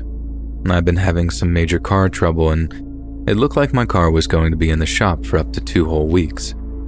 That meant that for 10 whole days, I'd have to take the bus to and from work. It was an inconvenience, sure, but I'm not so stuck up or sheltered that I was dreading taking public transport or anything. My main concern was getting caught in a rainstorm or something, but investing in a sturdy umbrella pretty much put those fears to bed. If I'd only known that the trouble with taking the bus wasn't the time spent or the exposure to the crazy weather we get here in the Pacific Northwest. It was the people I'd be riding with, or more specifically, one person in particular. So another thing that sucked about having to take the bus was how much earlier I had to wake up. Okay, 30 minutes earlier isn't all that bad, but it still sucked seeing 6:30 instead of 7 a.m. I'd have to be at the bus stop by 7:15 in order to be at work by 8 a.m., and given the area I was living in at the time, this usually meant I had the bus stop to myself. But then either the third or fourth day I arrived at the stop, I discovered I wasn't alone. At first, the guy just looked like a construction worker as he was wearing heavy boots, jeans, and one of those big, warm, highlighter pen jackets with reflective strips on it. I didn't pay him any mind. It was way too early to interact with anyone, so I just stood there under the shelter just listening to my podcast. Next thing I know, I feel someone tapping on my shoulder. There was literally no one else around, so of course it was the guy in the construction jacket. So then I take out one of my earbuds, turn to him, and ask him if I can help him. To which the guy repeats, "Good morning," in this passive-aggressive way. I assumed he thought I was just ignoring him, so I apologized and made it clear that I just couldn't hear him. Only right in that moment, I swear I smelled one of the single grossest smells ever. It was a mix of the guy's breath and his general odor, which I guess I hadn't picked up on at first because it was so cold outside. If I had to guess, I'd say the guy hadn't brushed his teeth in a freaking decade. And this was sharply evidenced by the state of his mouth. Honestly, it looked like his mouth had died, and was just waiting for the rest of him to catch up. It was truly awful, and I found myself severely pitying the people who had to work with him, not to mention myself who had to share a bus ride with this guy. I tried sitting as far away from him as possible, but I swear to God, he literally followed me right to the back of the bus to sit on the opposite seat. And yes, you guessed it, he tried talking to me the entire time. I know what some of you might be thinking at this point. Just take an Uber, or stagger your schedule to avoid the guy. Well, I already spent $45 on a month's Orca pass, and I wasn't exactly in the best financial situations at the time, so that was definitely guiding my poor decision-making. That, and the guy wasn't at the bus stop every morning, so not at first anyway. So I figured I'd just suck it up and keep using my card. But then he was there another morning, then another morning, always trying to talk to me until it was on the verge of being harassment. Then one day I get a call saying my car would be ready the following afternoon. I mean, I'd only have to take the bus like one more time. And I was elated, but naturally my not-so-secret admirer was waiting for me that final morning. I had already asked the guy to leave me alone by that point, and he just wasn't taking the hint. So to try and get back at him, I decided to give his employer a call to see if they knew what he was getting up to while in uniform. And when I say in uniform, he had a company pass hanging around his neck, and his jacket had the company name on it too. So I looked them up, gave them a call, and told them one of their employees wouldn't leave me alone. I know that these days that probably seems like a super Karen thing to do, but to me, it was preferable to getting the cops involved, and all I wanted to do was just sort of scare the guy, not actually get him fired or anything. But none of that mattered anyway, because when I called the company and described the guy to him, including dropping his name, the secretary hit me with "Oh, we fired that guy months ago. He didn't return his uniform, so we took it out of his paycheck." That's when it hit me that after that first chance meeting the first week I was riding the bus, he'd only been there to harass me. He sure wasn't catching the bus to work, at least not to work for the company whose pass he had, so the idea that I was totally oblivious to the fact that I was being stalked, legitimately one of the worst feelings of my life. Only thing is, as bad as things seemed right then, they were about to get so much worse. So, I was back to using my car. About 2 weeks had gone by since the whole ordeal with Poop Mouth, and I was halfway to forgetting about the whole thing. Then this one evening, I finish late at work and get home at like 6:45. It's dark, it's cold, and I'm starving, and all I want to do is just curl up on the couch and go to sleep. My apartment at the time had 2 locks, each requiring a different type of key. You unlock the first one so you could use the second to actually open the door. But when I go to unlock the first lock, it seems like my key is jammed. It wasn't. It's just that lock hadn't been locked at all. It wasn't out of the question that I'd just forgotten to lock it that morning, but it was like a built-in part of my routine. It seemed really odd that I just neglected to do it. Anyway, I shrugged it off, too focused on my planned pre-dinner of coffee and molten hot Pop-Tarts, and then walk into my apartment. And that's when I smell it. It was that same rotten mouth smell that had clung to the bus guy like a dark cloud. It's weird how your brain just files those kinds of smells away, and the moment you smell them again, certain memories just come flooding back. Well, it was exactly like that as I stood in the dark hallway of my apartment. Hand on heart, I think that's the most terrified I've ever been in my life. Just like knowing he was close without being able to see him. I just bolted back out of my apartment, back down into the parking lot of my building, jumped into my car and called the cops. The whole time I'm looking up at the second-floor windows of my apartment, just waiting to see him moving around my apartment or something, but there was nothing. It got to the point where I thought I might be going crazy, that maybe it was backed up sewage or something and I just had the dumbest panic attack in the history of panic attacks. But still, the cops show up, I let them into the building, then direct them up to where my apartment was, telling them that the door should still be open. By that point, I figured they go in, find the dead rat in my toilet bowl or whatever it was. Legit happens in the Pacific Northwest. Please go ahead and look it up, and then just leave. What happens next will stay with me for the rest of my life. So, if you remember, I'm watching my own apartment windows from my car, while the cops are on their way up to search my place. I think the next thing I'm gonna see is the cops walking around my apartment, probably complaining about this crazy woman downstairs who's scared of bad smells. Only, the next person I see turns out to be Poop Mouth himself. He's not wearing his jacket or anything, but his greasy gray hair gave him away from a mile off. He literally ducks behind my apartment curtains, probably after the cops had announced themselves, and he tries to stand as thin and still as possible. I couldn't believe he'd done something so incredibly dumb. They were pretty thin curtains too, so it wasn't like he was going to fool anyone. But the moment one of the cops appeared in my window, I watched the guy pull something out of his jacket.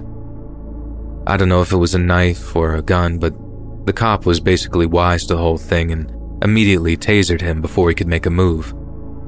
But the whole time, I'm just watching this whole thing unfold, feeling completely and utterly helpless, all the while screaming, "Look out, he's got something," with literally no one able to hear me. I stayed in my car for everything that followed, and I actually watched the cops leading the guy out of my apartment building in handcuffs. It was like an actual nightmare knowing he'd been waiting in my apartment for me, all after I thought I was completely rid of the guy. The only good news was that he'd violated probation and was headed back to prison to finish the latter half of an 8-year sentence for the exact same crime, only committed years before. It was a relief knowing that there was no chance of running into him for another 4 years, but it was still haunting to know how close I'd come to whatever it was he was planning for me. In a way, I should be weirdly thankful that he didn't take care of himself, because if I hadn't been able to smell him as soon as I walked in, I might not be around to be writing this right now.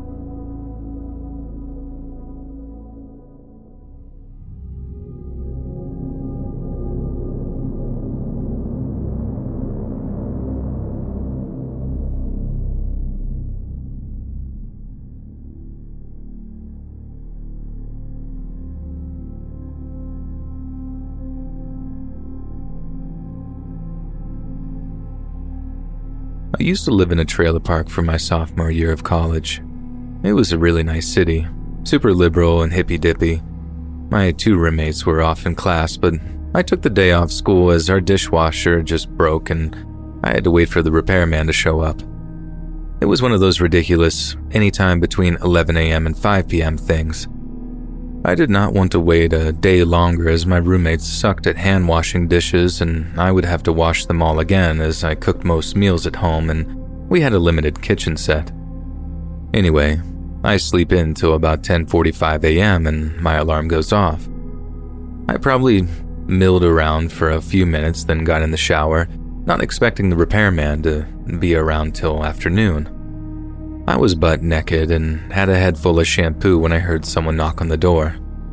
I start washing up as quick as I can when I hear more aggressive knocking.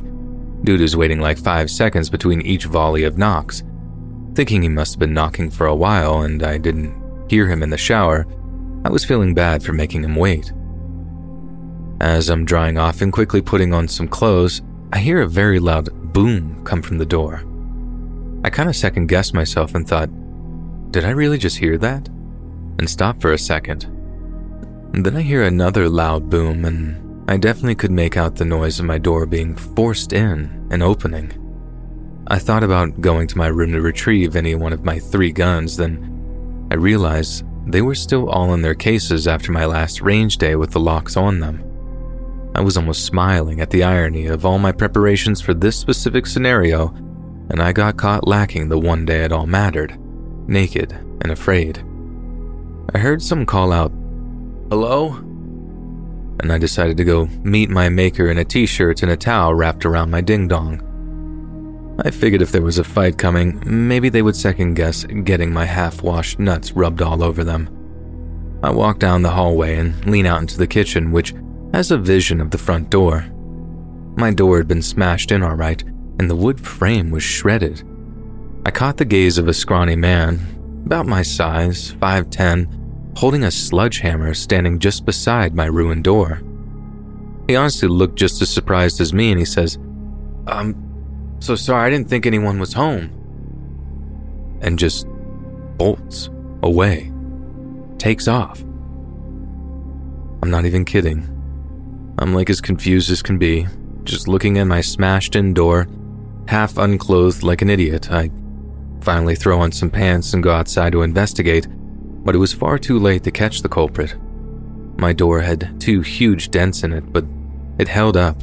Just the frame had been beaten in and left 2 gashes going in, one where my doorknob was and one where my deadbolt was. I had a suspicion that it was not a burglar, so I called my dad and asked him if the repairman he had sent just came by and explained what just happened as best I could. He said he would call me back. I get a ring from him a few minutes later while I'm seeing if I can salvage the door, and he sounds livid. The contractor they sent was mistakenly told the job was for an asbestos test. Typically, what has to be done before a trailer is taken to the dump. The guy must assume the home was vacant and let himself in after a courtesy knock and got scared when I was home and ran away. The part that made my dad angry was they had tried to say that we had to pay for the damages for some smooth-brain reasoning the greaseball manager came up with, and ended with a "see you in court" for my dad. He told me to photograph anything we could use as evidence, and he would drive over to help me fix my door, as he was only about an hour's drive. Making a very long and boring story short after that, it all ended with a contracting company deciding to just cough up $200 instead of going to court, and the cherry on top was that they sent the man that beat my door in back to give me the most awkward and rehearsed apology. I was reminded of the story as I drove past their office today and saw the doors were shuttered and everything was gone, hopefully out of business and no longer sledging doors in for surprise tests.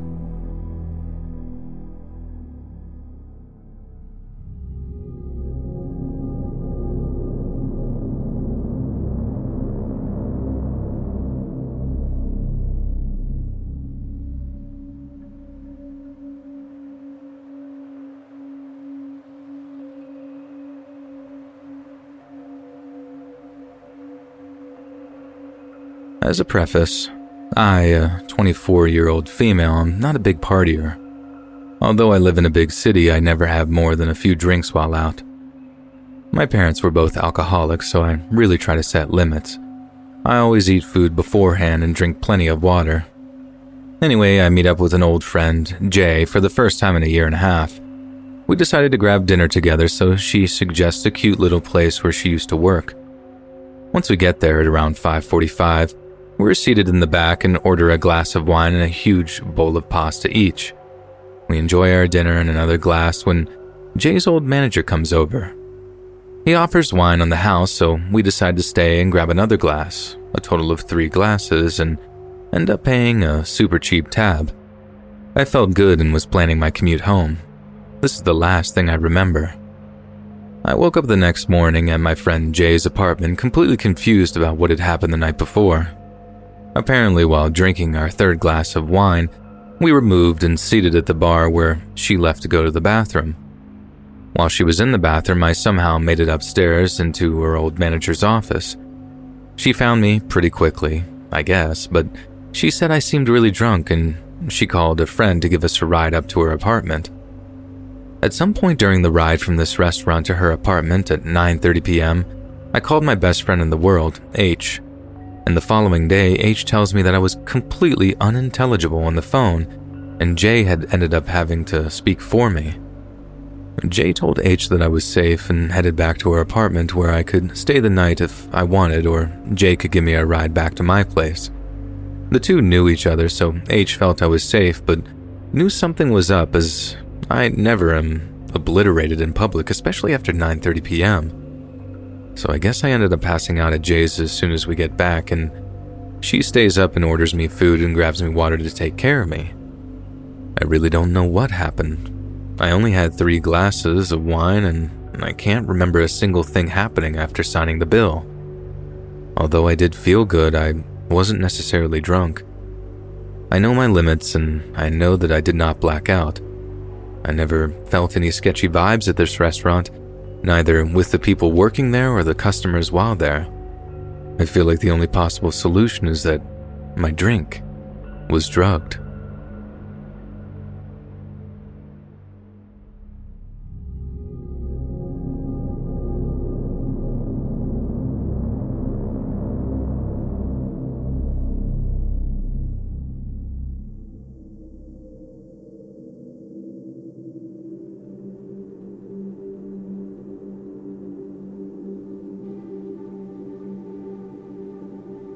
This happened when I was in college. For months, 1 year, I was getting these calls. Every time the call came in, I was sleeping, and I had a rather erratic sleep schedule, many times staying up nearly all night. But each time they called, it managed to be when I was actually asleep. I would wake up getting this call every few weeks, of someone on the other end whispering as quietly as possible. I couldn't hear what they were saying. I could just barely hear a whispering sound. The first few times it happened, I was so tired when answering that I just chalked it up to a wrong number. After a few times, it finally woke me enough that I registered that someone was on the other end and that this had happened before. It sounded very creepy, and like they might be getting their jollies off to waking me up. Just got a super scary vibe. They wouldn't reply to me inquiring who they were or why they were calling, so I just hung up. I mentioned it to my significant other at the time, and he said that he'd answer the call the next time. Next time comes around, and I answered first, but when I realized it was the whisperer, I handed the phone to my significant other, who yelled at them and told them to quit calling. That didn't stop them. And the next time, I'm just so livid I threatened to call the cops, but I know. What could they actually do about a whisperer? I could tell this whisperer was enjoying this because he continued to call, only when I was sleeping, all at different times of the night. So I decided to ruin his good time when he called again. I decided to acknowledge his enjoyment and take his taboo behavior to the next level. Well, the phone starts ringing and wakes me up once again, and I'm prepared this time. He starts whispering and I respond, "Ooh, I'm so glad you woke me up. I'm gonna take some of my warm poop and rub it all over myself. Oh, it's gonna feel so good. Do you like that?" He hung up and never called back. And I'm sure if he was in one of my college classes, he was looking at me differently the next day when he saw me. And no, I'm not actually into that stuff.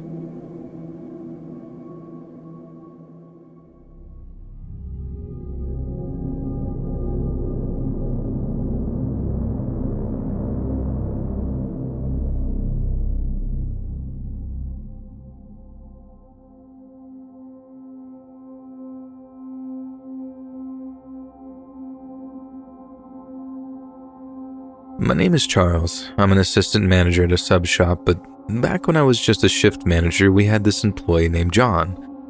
John was only working for us for about a month when he called us in to pick him up from his roommate's house because of some problems they had.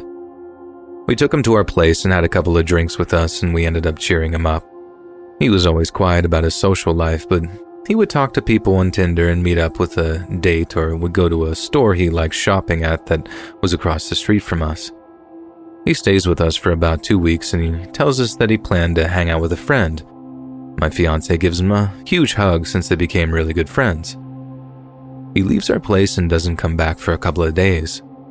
I get worried and try to get in contact with him, but somehow we couldn't find his profile on any social media platform, and whenever we called, his line was completely disconnected. It was almost like he went poof and disappeared. He left all his personal belongings behind along with his clothes. This was very out of character of John to do so. We were trying to figure out what had happened and hoped he was still with his friend, but we eventually just accepted that he just left with no warning. A couple of days go by and I'm at work in the middle of my shift and I see this really tall middle-aged man walk in the store to get a sub, and as I begin to ring him out, he kind of stares at me and I look back to ask him if I knew him. He asked about John, and this creepy vibe just radiates from him, and I asked him what kind of affiliation did he have with John, and he just looked at me again and said he was a good worker. Then he walked out, and I never saw him again. And then we got a call on the store phone, which so happened to be his grandmother, who filed a missing persons report because she was someone he spoke to every day, and ever since then, there had been no trace of him, and something tells me that that guy had something to do with it. But something told me to stop asking questions, because I'd never felt chills like I did talking to him in that moment.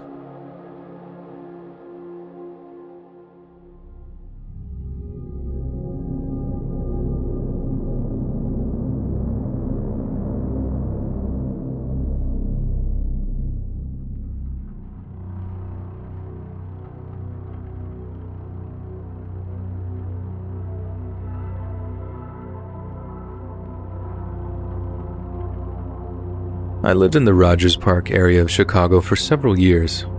In 2018, we had a series of shootings within the span of a few weeks that were connected by no other factor other than the method by which the victims were killed. Shot in the head at point-blank range by a man wearing all black. Black ski mask, black shoes, black clothes.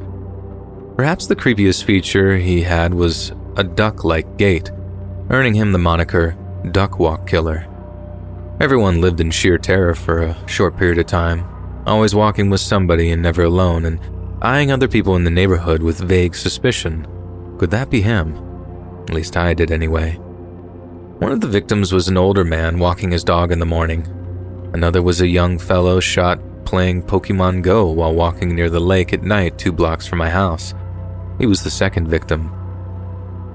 At night on October 1st, I went down to my car to pick my boyfriend up from work when I heard a loud popping sound from the direction of the beach. I wasn't yet acclimated with city life and lived in what I thought was a safe area, so I didn't make the connection that it was probably a gunshot. Dumb, I know.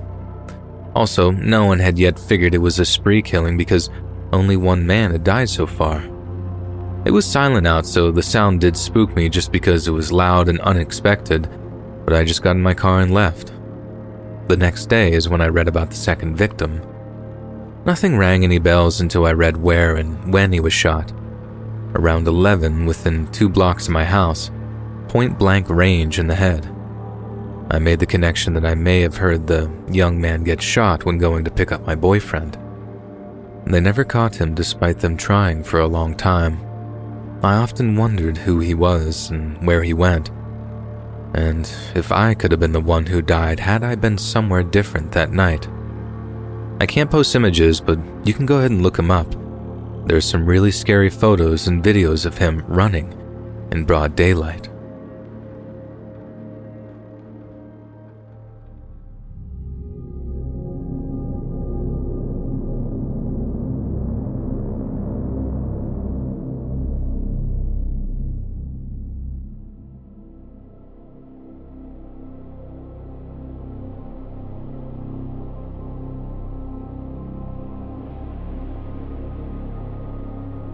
When I was little, around 4 years old, I lived in Okinawa, Japan with my Japanese mother and my American father, who at the time was stationed on one of the military bases on the island. We lived off base in a house and things were great.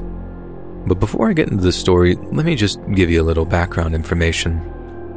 Before I was born, my mother was dealing with the Yakuza for some time and she ended up owing them money. She managed to get out of that situation without paying them when she got with my Marine father, and the Yakuza would never hurt an American, so my mother knew she was safe as long as she was with him and on the military base. I have no idea why we lived off base at the time when I was born, but we did. So one evening, I was in my room upstairs playing when my mother comes in, frantically shutting the door behind her, locking it, and turning off the lights. She tells me to be quiet when I ask her what the matter was. She scoots next to me and I can hear her silently crying. My father was at work, I believe at the time the incident was happening. My mother and I heard the front door slam and then footsteps walking up the stairs. We see the silhouette of the person walking in the hallway from the light peeking underneath my bedroom door. My mother, who was panicking like crazy and praying in her mother tongue, gets a hanger to use as a weapon. At this point, I'm crying like crazy. The doorknob starts to jiggle and jiggle and jiggle until it stops. I remember that they're gone, but we didn't dare leave until the police came, and that's all I can remember from back then. As an adult now at 23, it took me years to put the story together. My mom still denies it like she does when I ask her about a certain part of her past. My dad doesn't even bother to answer the questions and just disregards it. But I know what happened, and even if it wasn't the Yakuza for sure, someone other than my father came into the house and tried to get into my room.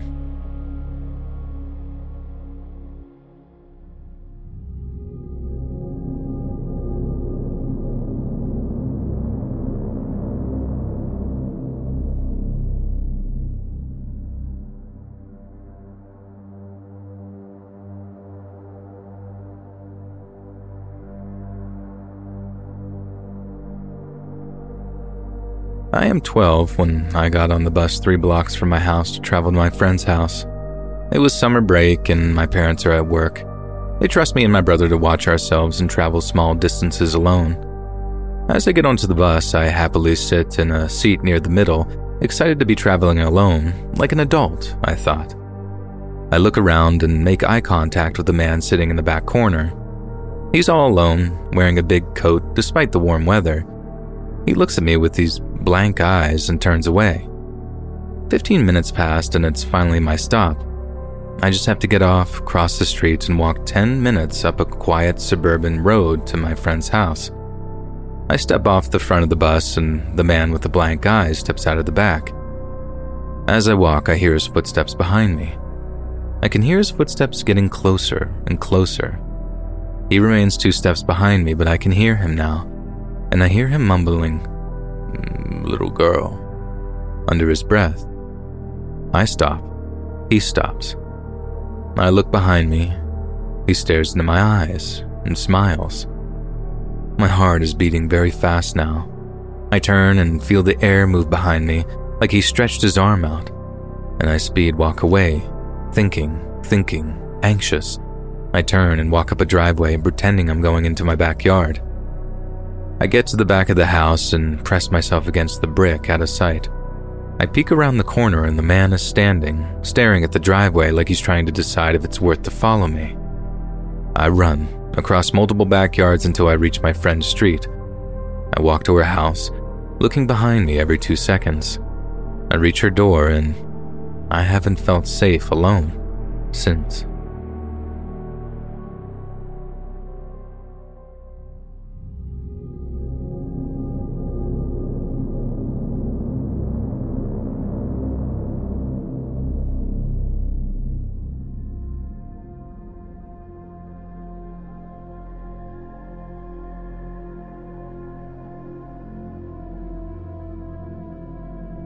Today I took my dog for a walk around the neighborhood. When I came back, I noticed a man I had never seen before pacing near the bottom of my street. There seemed to be no home in particular he was waiting out front of and just continued to pace. I went up to my street and when I turned to look behind me, I noticed he was slowly walking up my street behind me, staring at me. I felt uneasy and decided, just in case, I would do a lap of the block so he wouldn't see where I lived and hopefully leave. As I turned around the block, I noticed him still pacing back and forth at the bottom of my street. I decided to walk back down towards him. As he saw me walking down the street, he turned and started to walk the other direction, then turned back again. We eventually came face to face at the base of my street. I approached him and asked if he was looking for someone. He said no and began walking up my street. I walked behind him. He then began jogging up my road. He suddenly dipped down my neighbor's driveway and approached them. I saw him hand them what seemed to be a card, turn and walk back down my road. My neighbors looked confused by the interaction, so I got the impression they didn't know him. I found it strange since my neighbors had been outside the whole time. Why did he decide to approach them now? While his back was turned, I quickly ran inside my home. I honestly don't know what to think of the whole situation. My gut feeling was that something was very off, but I can't know for sure. I'm curious what everyone else's thoughts are about this.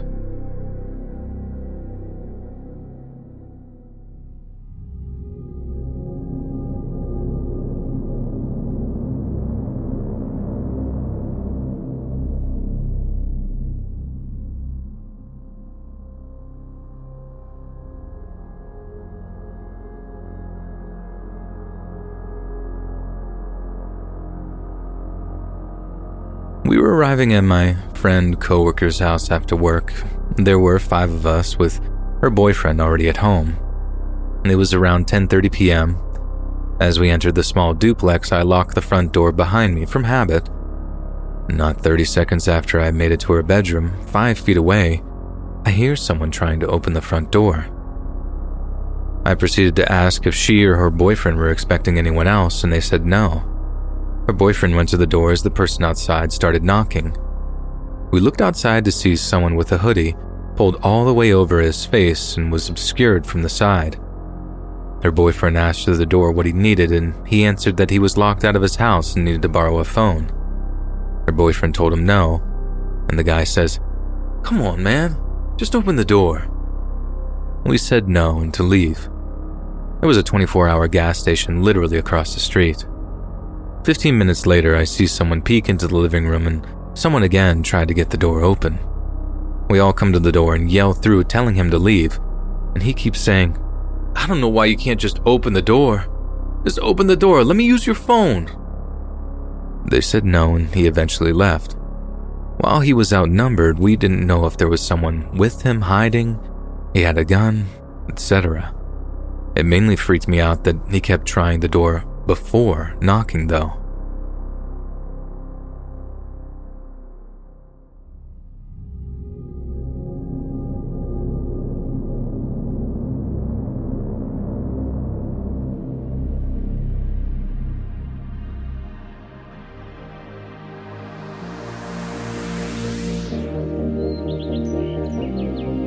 Hey friends, thanks for listening.